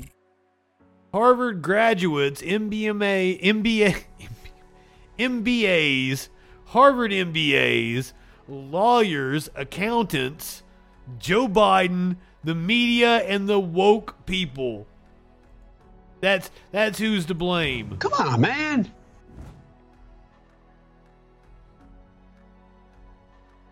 The 93-year-old retailer and billionaire is adamant. If he and co-founder Arthur Blank tried to launch Home Depot today, we would end up with 15, 16 stores. I don't know that we could go further. I don't know that you could have 15 or 16 stores, motherfucker. As it is, the company's unmistakable orange branding is found on 2,300 warehouse-sized do-it-yourself stores across North America, and the group has a market capitalization of $300 billion in annual revenue, of more than $150 billion. I'm worried about capitalism, Marcus says in a video interview from his home in Boca Raton, Florida. Capitalism is the basis of Home Depot, and millions of people have earned this success and had success. I'm talking manufacturers, vendors, and distributors, and people that work for us who have been able to enrich themselves by the journey of Home Depot. That's the success. That's why capitalism works. Buddy, if capitalism works so well, why are you worried? If capitalism worked so goddamn well, you would have no reason to worry about it. You wouldn't have to worry about the socialists or the wokies. We wouldn't be able to do anything about the system. What's wild to me is that it takes armies and governments to keep capitalism in place. Modern counterparts of Marcus and Blank are still out there, the veteran retailer believes, but there is no longer as much incentive to take the risks they took when they opened 2 stores in Atlanta, Georgia.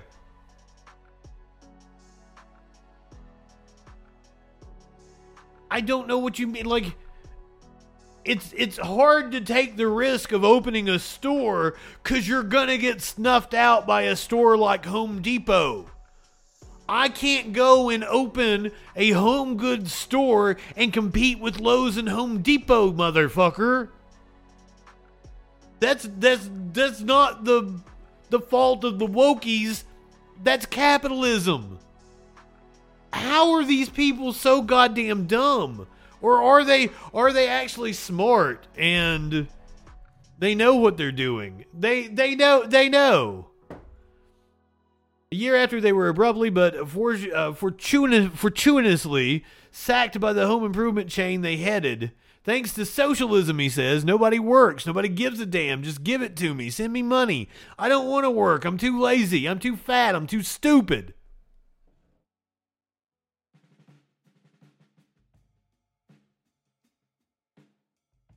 That's what this dumb fuck had to say. Man, I'm upset that he gave you a video interview and we don't have the video attached. I know you're a publication, but come on. This is 2023 almost. We're so fucking close. We're a cunt hair away from 2023. Learn to embed video inside your stories. I would have loved to have seen those words come out of his smarmy little mouth.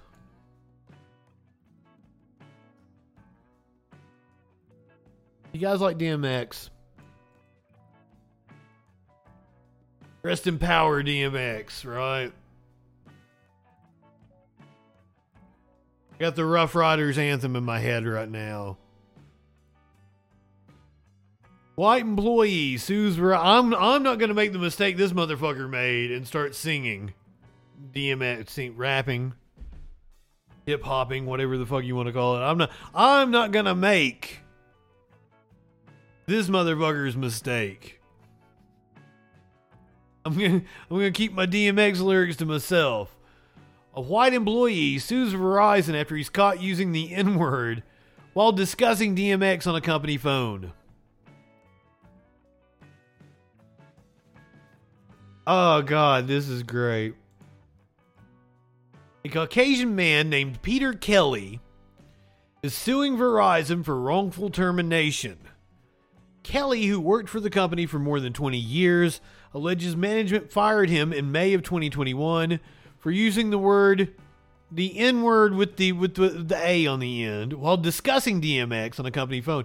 So, like, he wasn't just singing a song.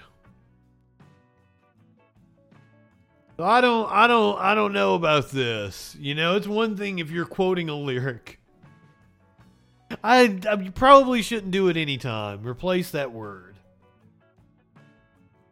You know, I bet this motherfucker, if he sings a love song, he would replace the, like, if you sing a love song written by a woman to a man, he would replace the gendered lyrics. You know he would.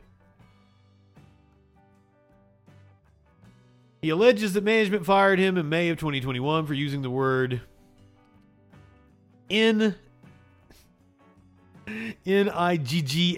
while discussing DMX on a company phone, according to documents obtained by All Hip Hop.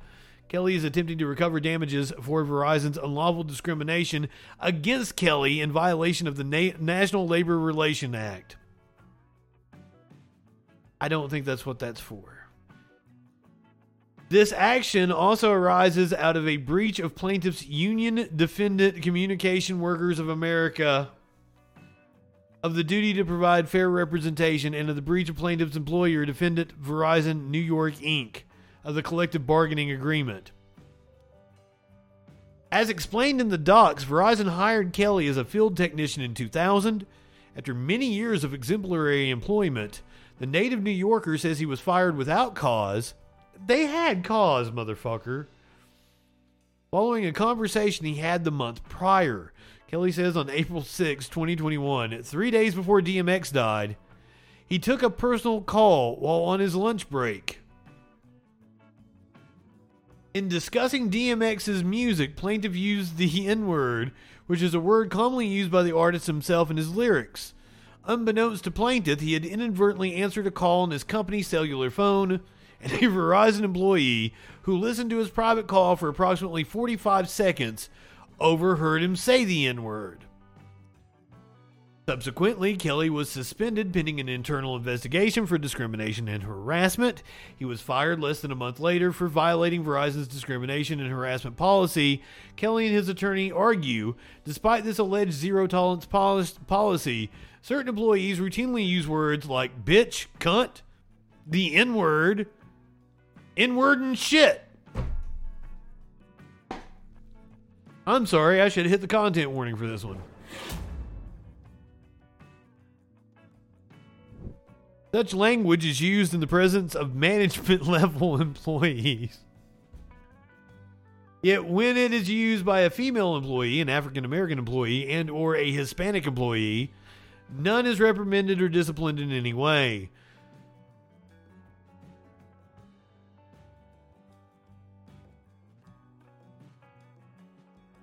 Well, yeah. As a result, Kelly is seeking all forms of relief recoverable under the statute sued hereunder, including compensatory damages, back pay, and reinstatement.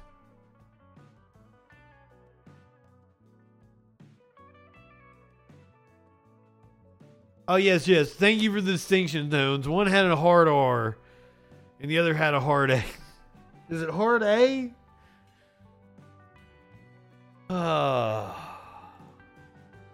That's his argument. Yeah, that's his argument. And I mean, it's hard telling how a judge is going to rule in this case. I wouldn't doubt that he wins. I'm just saying. Do I need to hit the content warning for this one too? A family feels unsafe because of what one of their neighbors has spray painted on their own house. Says they feel targeted by a racial slur that was written on a neighbor's house. Fox 12's So Young Kim spoke with the family, who says this isn't the first time they've dealt with this neighbor. She joins us now live from West Linn with more on this story. I have not watched this. I've not read this story.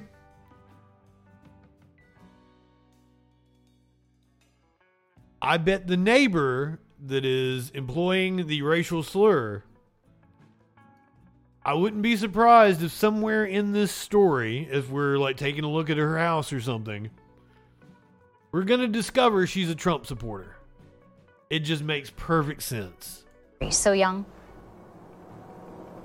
Nora, the racial slur was written on a house down the road here on Sunset Avenue. The family, who feels it was directed towards them, says not enough is being done to keep them safe. The Channel family says they've lived in West Linn for decades. We've been there, I think, almost 22 years now, coming up in the new year. I love West Linn, have some great friends. But they say they've been having issues with one particular neighbor. Oh, West Linn, I don't know what state this is in. Oregon. This is West Linn, Oregon. For several years. We've been calling the police because of just escalating behavior, whether it's the screaming day in, day out. I mean, the breaking her own windows. Andre spoke with us while traveling outside of the country. He says he received a disturbing call from another neighbor on Christmas Day. And he was like, hey, just want to let you know, your neighbor wrote the N-word all across her house. This is the crossing the line point. This is new. West Linn police say they responded to this bias incident and say they painted over the... Okay, who, like the editor at the news station, use like the blur tool on probably not Photoshop. And that is a horrible way to blur that out. Ma'am, you should have created a new layer and applied a Gaussian blur. You can then mask it out. You can then bring it down. I've applied for jobs as executive producer at TV station. I've said this, like, I would be a great executive producer, deciding what's going to go on the air, as well as helping teach reporters how to use the equipment, how to edit. I'm sorry. I'm getting off topic here. This is a horrible story about a family being targeted by racism. I just want to let you know. Simp, good evening. Your neighbor wrote the N-word all across her house. This is the crossing the line point. This is new. West Linn police say they responded to this bias incident and say they painted over the racist language. The Channel family says they feel targeted and they hope police can do more to help. When you're telling us someone is a danger to themselves, now you're telling us that You know, they're also a danger to others. So far, they say they haven't seen any results from investigators. It seems like we keep getting the runaround in regards to there's a process to this, there's a process to that. My daughters, you know, shouldn't have to worry about, like, you know, being at home wondering if what's going to happen next. It looks like a quaint little neighborhood. Tries to remain positive and says it won't ruin his love for his neighborhood. I'm not going to let one person force me out of a neighborhood in a city that I love. We should be able to come home and feel safe, period. I don't understand what the fuck. Ongoing and ask anyone with information to contact police. Live in Westland, So Young Kim, Fox 12. What good does it do them to spray paint a racial slur on their own goddamn house? That doesn't make any fucking sense.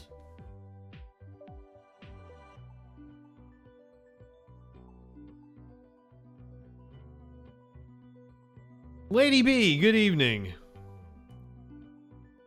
You guys totally could have got all the Andrew Tate news at the top of the show if you'd been here on time. We totally already covered that, made fun of Andrew Tate. It's like one dude like came in and was like, Andrew Tate's already been released. Yeah, we covered that. We covered that he was only being held for 24 hours. We a news show. We gonna take care of you. We doing the news. So I'm creating that fear of missing out.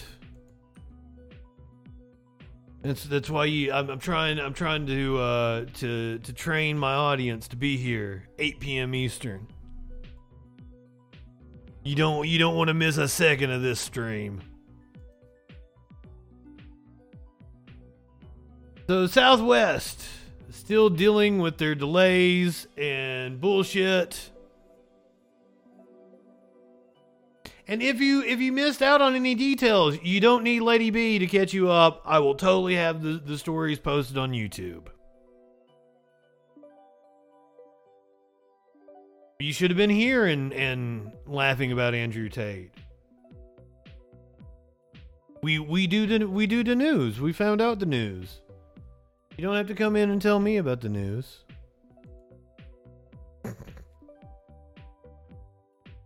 I assure you, no, I'm not upset. No, it's just like I've been trying to figure out how to deal with this. Like, I want to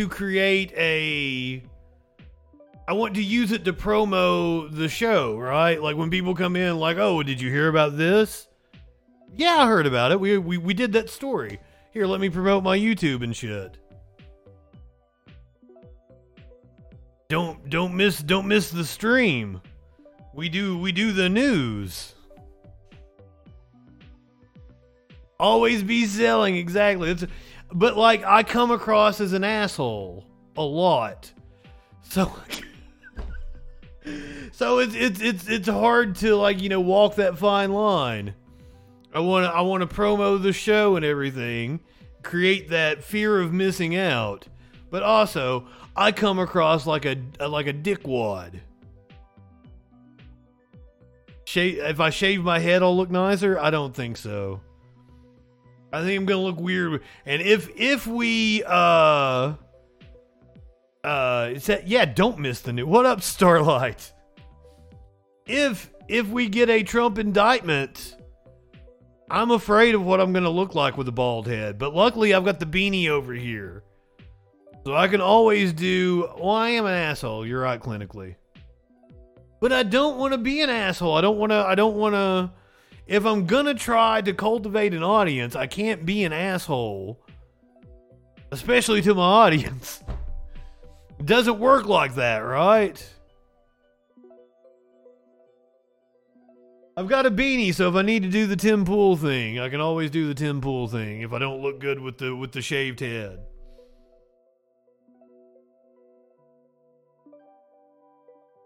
Alright, so let's go to Nashville, where Southwest still fucking it up.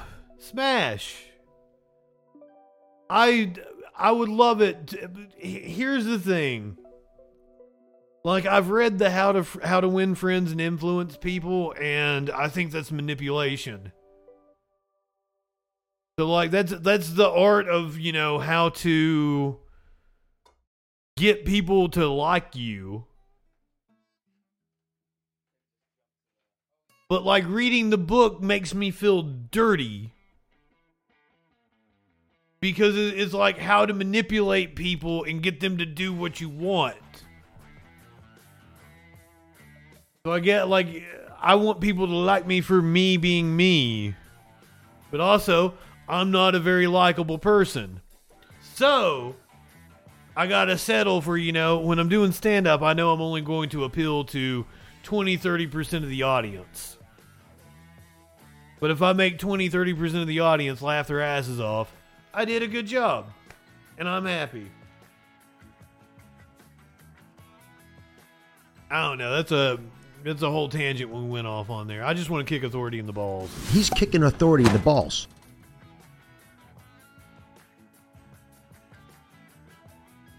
Let's find the authorities at Southwest Airline and kick them in the balls. They seem like they need it. These cops. I'm just me. I love your face. Thank you for being here.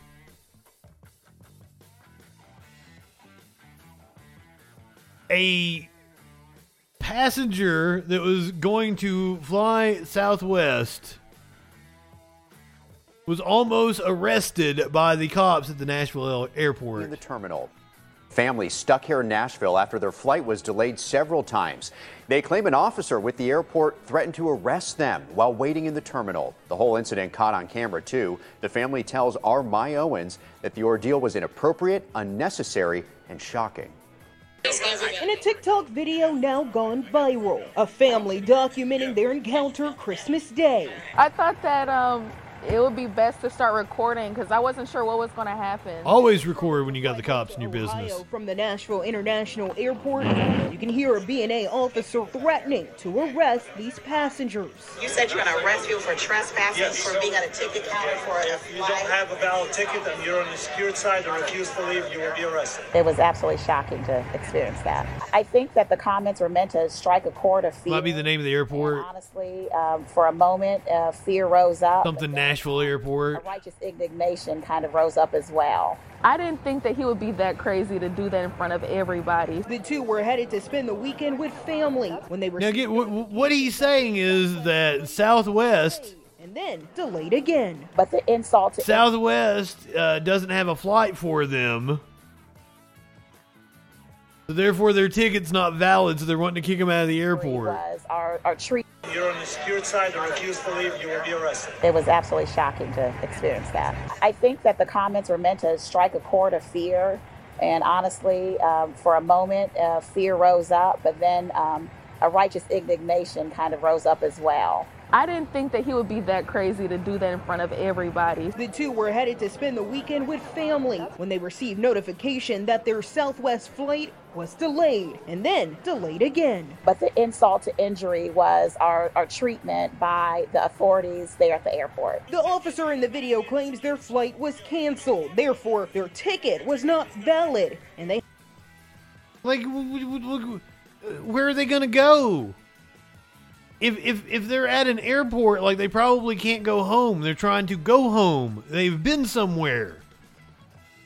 They're going to have to stay in the airport. They're going to have to hang out for a bit and make some plans because Southwest fucked them. They had to leave. But Shelly and Amani say that wasn't true. And it wasn't until a little after 4 o'clock in the morning when their flight was officially canceled. All the information we had received from Southwest was contrary to what he stated in our first encounter with him. News 2 reached out to the B&A airport for a comment on the incident. We were given a statement saying in part, "We understand and appreciate the frustrations travelers may have, and we are working to provide the best passenger experience for all." There was no belligerent behavior, no disrespect towards the officer or any other officers. And so I think you should have. The airport while timely, was not complete. There needs to be an appropriate address to the officer's conduct. And the family tells me they are now hopeful by sharing their story, it'll serve as an example to others. In the meantime, they're still stuck here in Nashville without any luggage. The airline telling them the earliest they'll be able to leave is this Saturday. Reporting at Nashville International Airport, Maya Owens, News 2. Wow. Wow.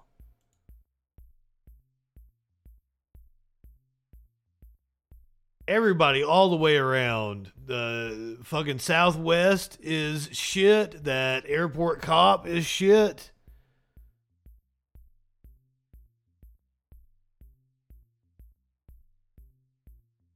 Speaking of Southwest, let's hear from Greg Stinchfield on Newsmax. Let's hear what the problem is with Southwest.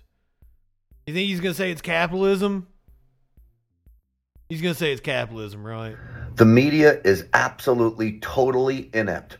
I believe the United States of America is under attack. Buddy, the media employs you. You are a host on a media outlet. I agree. The fact that you got hired proves that the media is absolutely inept. Specifically, Southwest Airlines. So Southwest claims it's had to cancel thousands of flights because of what? A winter storm. Give me a break. Southwest has been through plenty of winter storms before. We've never seen this happen. It is my estimation, my presumption, that Southwest Airlines is the victim of a cyber hack. Some kind of attack on Southwest Airlines, maybe by Russia, maybe by China, maybe by Iran, maybe by North Korea, any one of the bad actors, maybe all of them working together. Either way. All of them working together. Russia, China, North Korea, and Iran all got together to make sure nobody could go home after Christmas on Southwest. This doesn't add up, and yet the media refuses to see it or even ask the questions. Is Southwest being attacked by one of our enemies? Is Russia sending a message to the United States that it is in our critical infrastructure systems? It is certainly possible. It could be probable, and we should be looking into this. So the Department of Transportation says it's going to probe what happened. I believe the FBI and the CIA ought to be probing what happened here because I think it's bad actors. I thought you guys hated the FBI. And the media refuses to report on it. Sad that you don't have your own outlet where you can report on it. Stitchfield.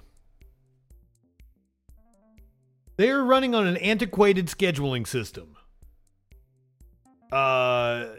There is an outbreak of COVID, RSV, and influenza.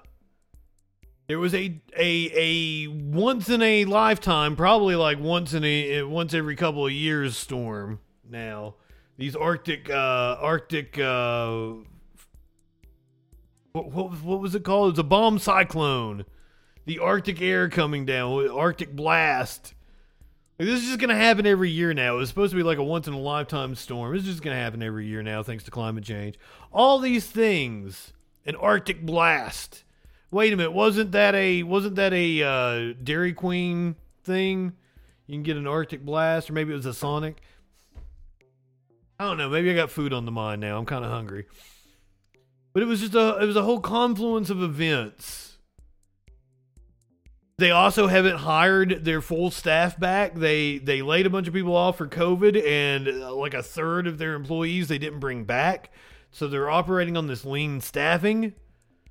They get hit by this storm. There's this triple pandemic of influenza and respiratory illness.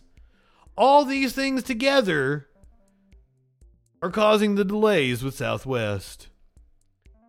The system is so antiquated that the staff, the flight attendants, the pilots, and everything, they're having to call in to Southwest and let them know where they're at. There's no tracking of their employees. So everybody has to call in manually. And the wait time, the first night they were having to call in was like 23 hours for one person. So Stinchfield, that's what it is. It's not a cyber attack from Russia.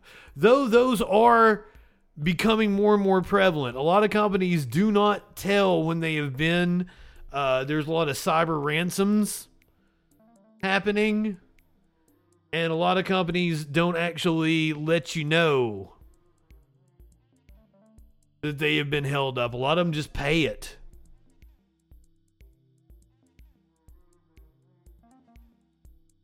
Speaking of the storm that was part of the confluence of events that led to the Southwest cancellations, it also, it's stock buybacks that plays into the lean staffing.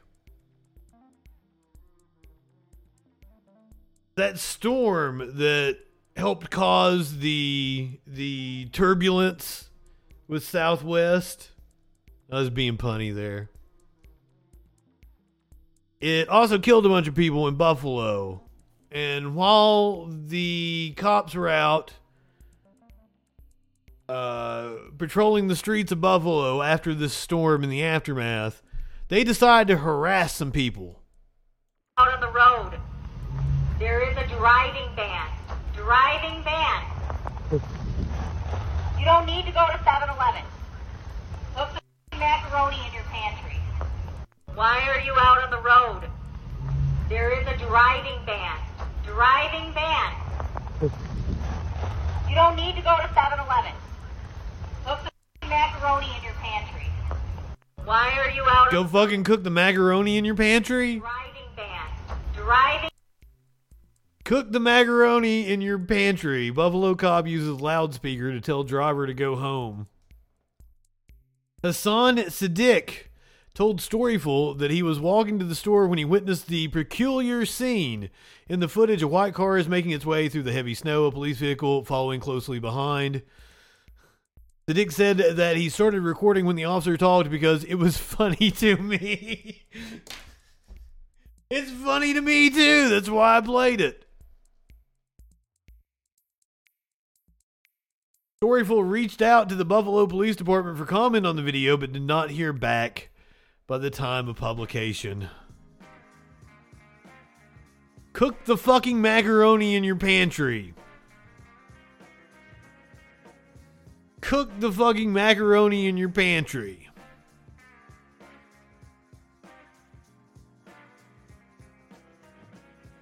Well, if you don't need to go to 7-Eleven, why is the 7-Eleven open? They could have been driving. They could have been driving because of the snow. They thought it might take them a few days to be able to get to New York City. And they were on their way down to NYC to buy some legal fucking pot. Recreational marijuana sales started today in New York City. York City event. Take a look at this gentleman behind us, all dressed in pink. There are so many New York characters here on opening day of the Housing Works Cannabis Company storefront here on Broadway and 8th Street. So many people here said they just had to be part of history, so they got on a very long line. The line started forming at noon today here at the former Gap store on Broadway and 8th. The line wraps around the corner down Astor Place. 4 hours later, the first customer was able to buy 2 joints for $50. His name is Daron Hudson, and he was considered a social... What the fuck were in those joints? Were they wrapped with fucking gold rolling papers? What the fuck? Did Salt Bay sell those fucking joints? God damn. Daron Hudson, and he was considered a social justice customer because he'd been arrested for marijuana use. We're at like 2/3 of the country now, Lady B. So it's a little bittersweet for me because I was part of the era when you wasn't able to buy legally. So now that we're able to buy legally, it's a great feeling. I was arrested for having marijuana. When I was in college, I went to John Jay College, and at that time, it just affected me because I Apple brand joint. Paid a big fine. I was 19 years old, Wasn't able to pay the big fine. It took me a long time. So yes, he's getting emotional about it. I don't blame him. How does it feel to be the first? Oh, it feels great, man. He went to jail for that shit. Now he can just buy it legally. I mean, all of New York's around me right now, so it's a cool feeling to be a part of that. Yes, all of New York is around Ken Wooden right now. The Housing Works Cannabis Company's storefront here closes at 7 p.m. tonight, reopens at 11 in the morning. It's cash only, and all proceeds go... Wait, is it legal on the street? Like you can just be out on the street smoking now? Abuse problems. I would figure you still had to be in like some sort of like a smoke shop or like usually there's like marijuana bars you gotta go to. That dude was just chiefing right there on the street. I mean, awesome. I'm into it. And it's just in time. They're getting everybody high in New York City just in time. You will be able to see all 7 planets in the sky through the end of the year. Now, you're going to have to drive outside of New York City. There's a whole lot of light pollution. You ain't going to be able to see the planets in New York City. However, upstate New York, you've got places where there's no light pollution. You can make that happen. See all 7 planets in the sky through the end of the year. If you missed your chance to see this amazing celestial event back in June, don't fret because you'll get your second chance to witness it beginning tonight and into the next few days.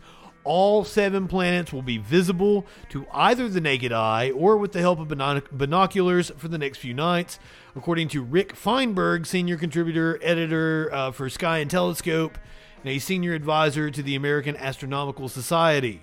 The best time to view all 7 planets will be just after the sun sets.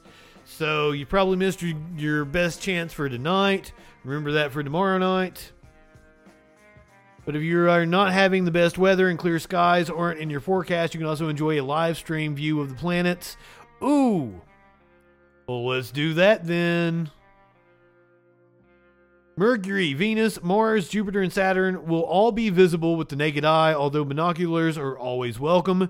And since Mercury tends to be a little more difficult to spot since it's so small and far, binoculars are a must in order to view the swift planet.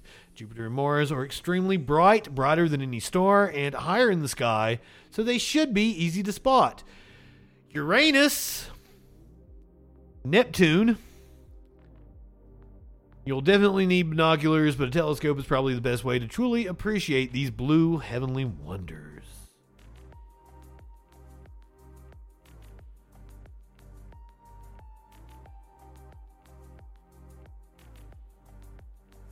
I thought we had a live stream. Is it?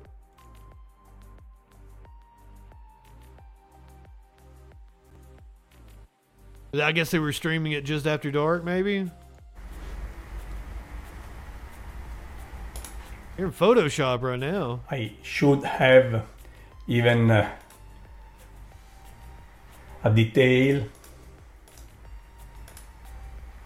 This is Mercury alone with Venus gone just behind the trees.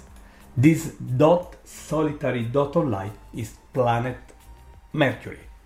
So with Mercury, we are just looking at the innermost planet in our solar system, the one orbiting on the smaller orbit. Don't forget Earth is also visible. Just at the beginning of the planetary family. It is the planet orbiting at the minimum distance, the shortest distance from the Sun. The Earth from Uranus. So this is planet Mercury, okay? Here we have Mercury and Venus. Before Venus disappeared behind the trees, Venus is the brightest dot on the bottom, while Mercury... It's considerably brighter.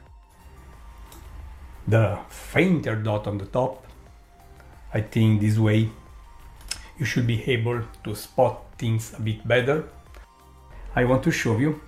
We're still in Photoshop. Like, do we not have a live camera?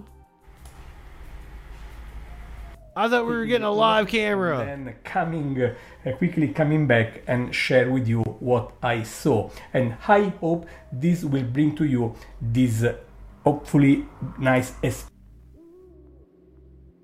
This seems like a cool resource, so if you want to play around with this website, I'm going to hit it in the chat there.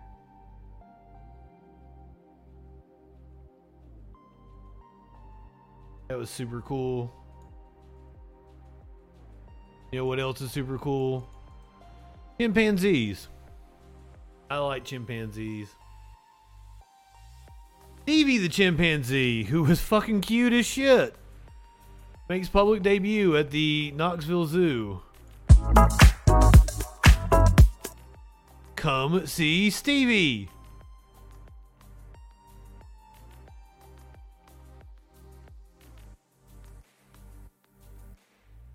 Yes, there's discussion to have about ethics of zoos. But I can't help but show you that adorable face. If a chimp is smiling at you, that's a sign of aggression?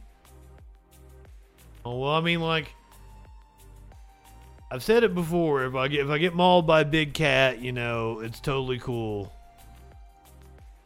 If a chimp tears my face off, I was probably trying to pet it too.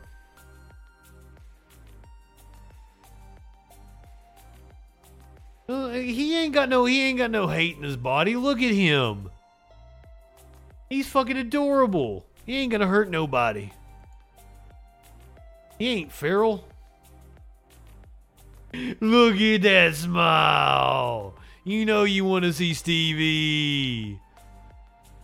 Cicero. The baby pygmy hippo. That was was that the Christmas Eve Troll Patrol we did?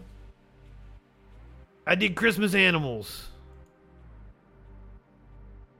I think I clipped that one for YouTube. You can totally go see Christmas animals on YouTube. We watched a moose shed its antlers.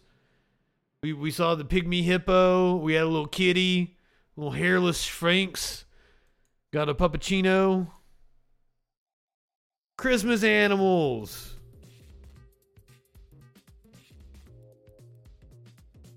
No, go watch my video of the pygmy hippo.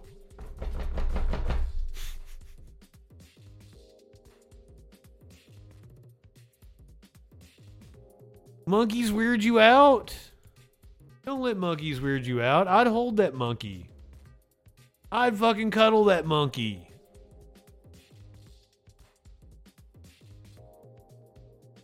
Alright, not going to be a freak show tomorrow night. I'm going to take a night off. But Saturday night, we're totally doing a special Troll Patrol.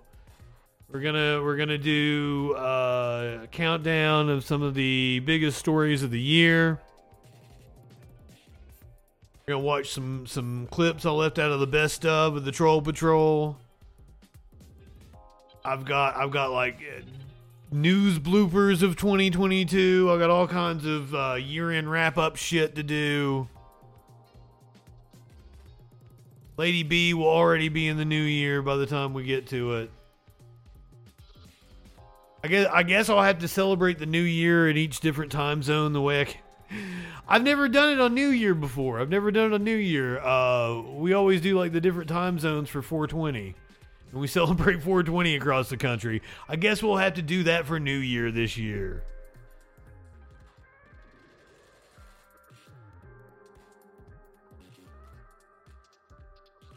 If you are watching on Twitch, we are going to head over to Goat vs. Fish. Yep, I'm doing it.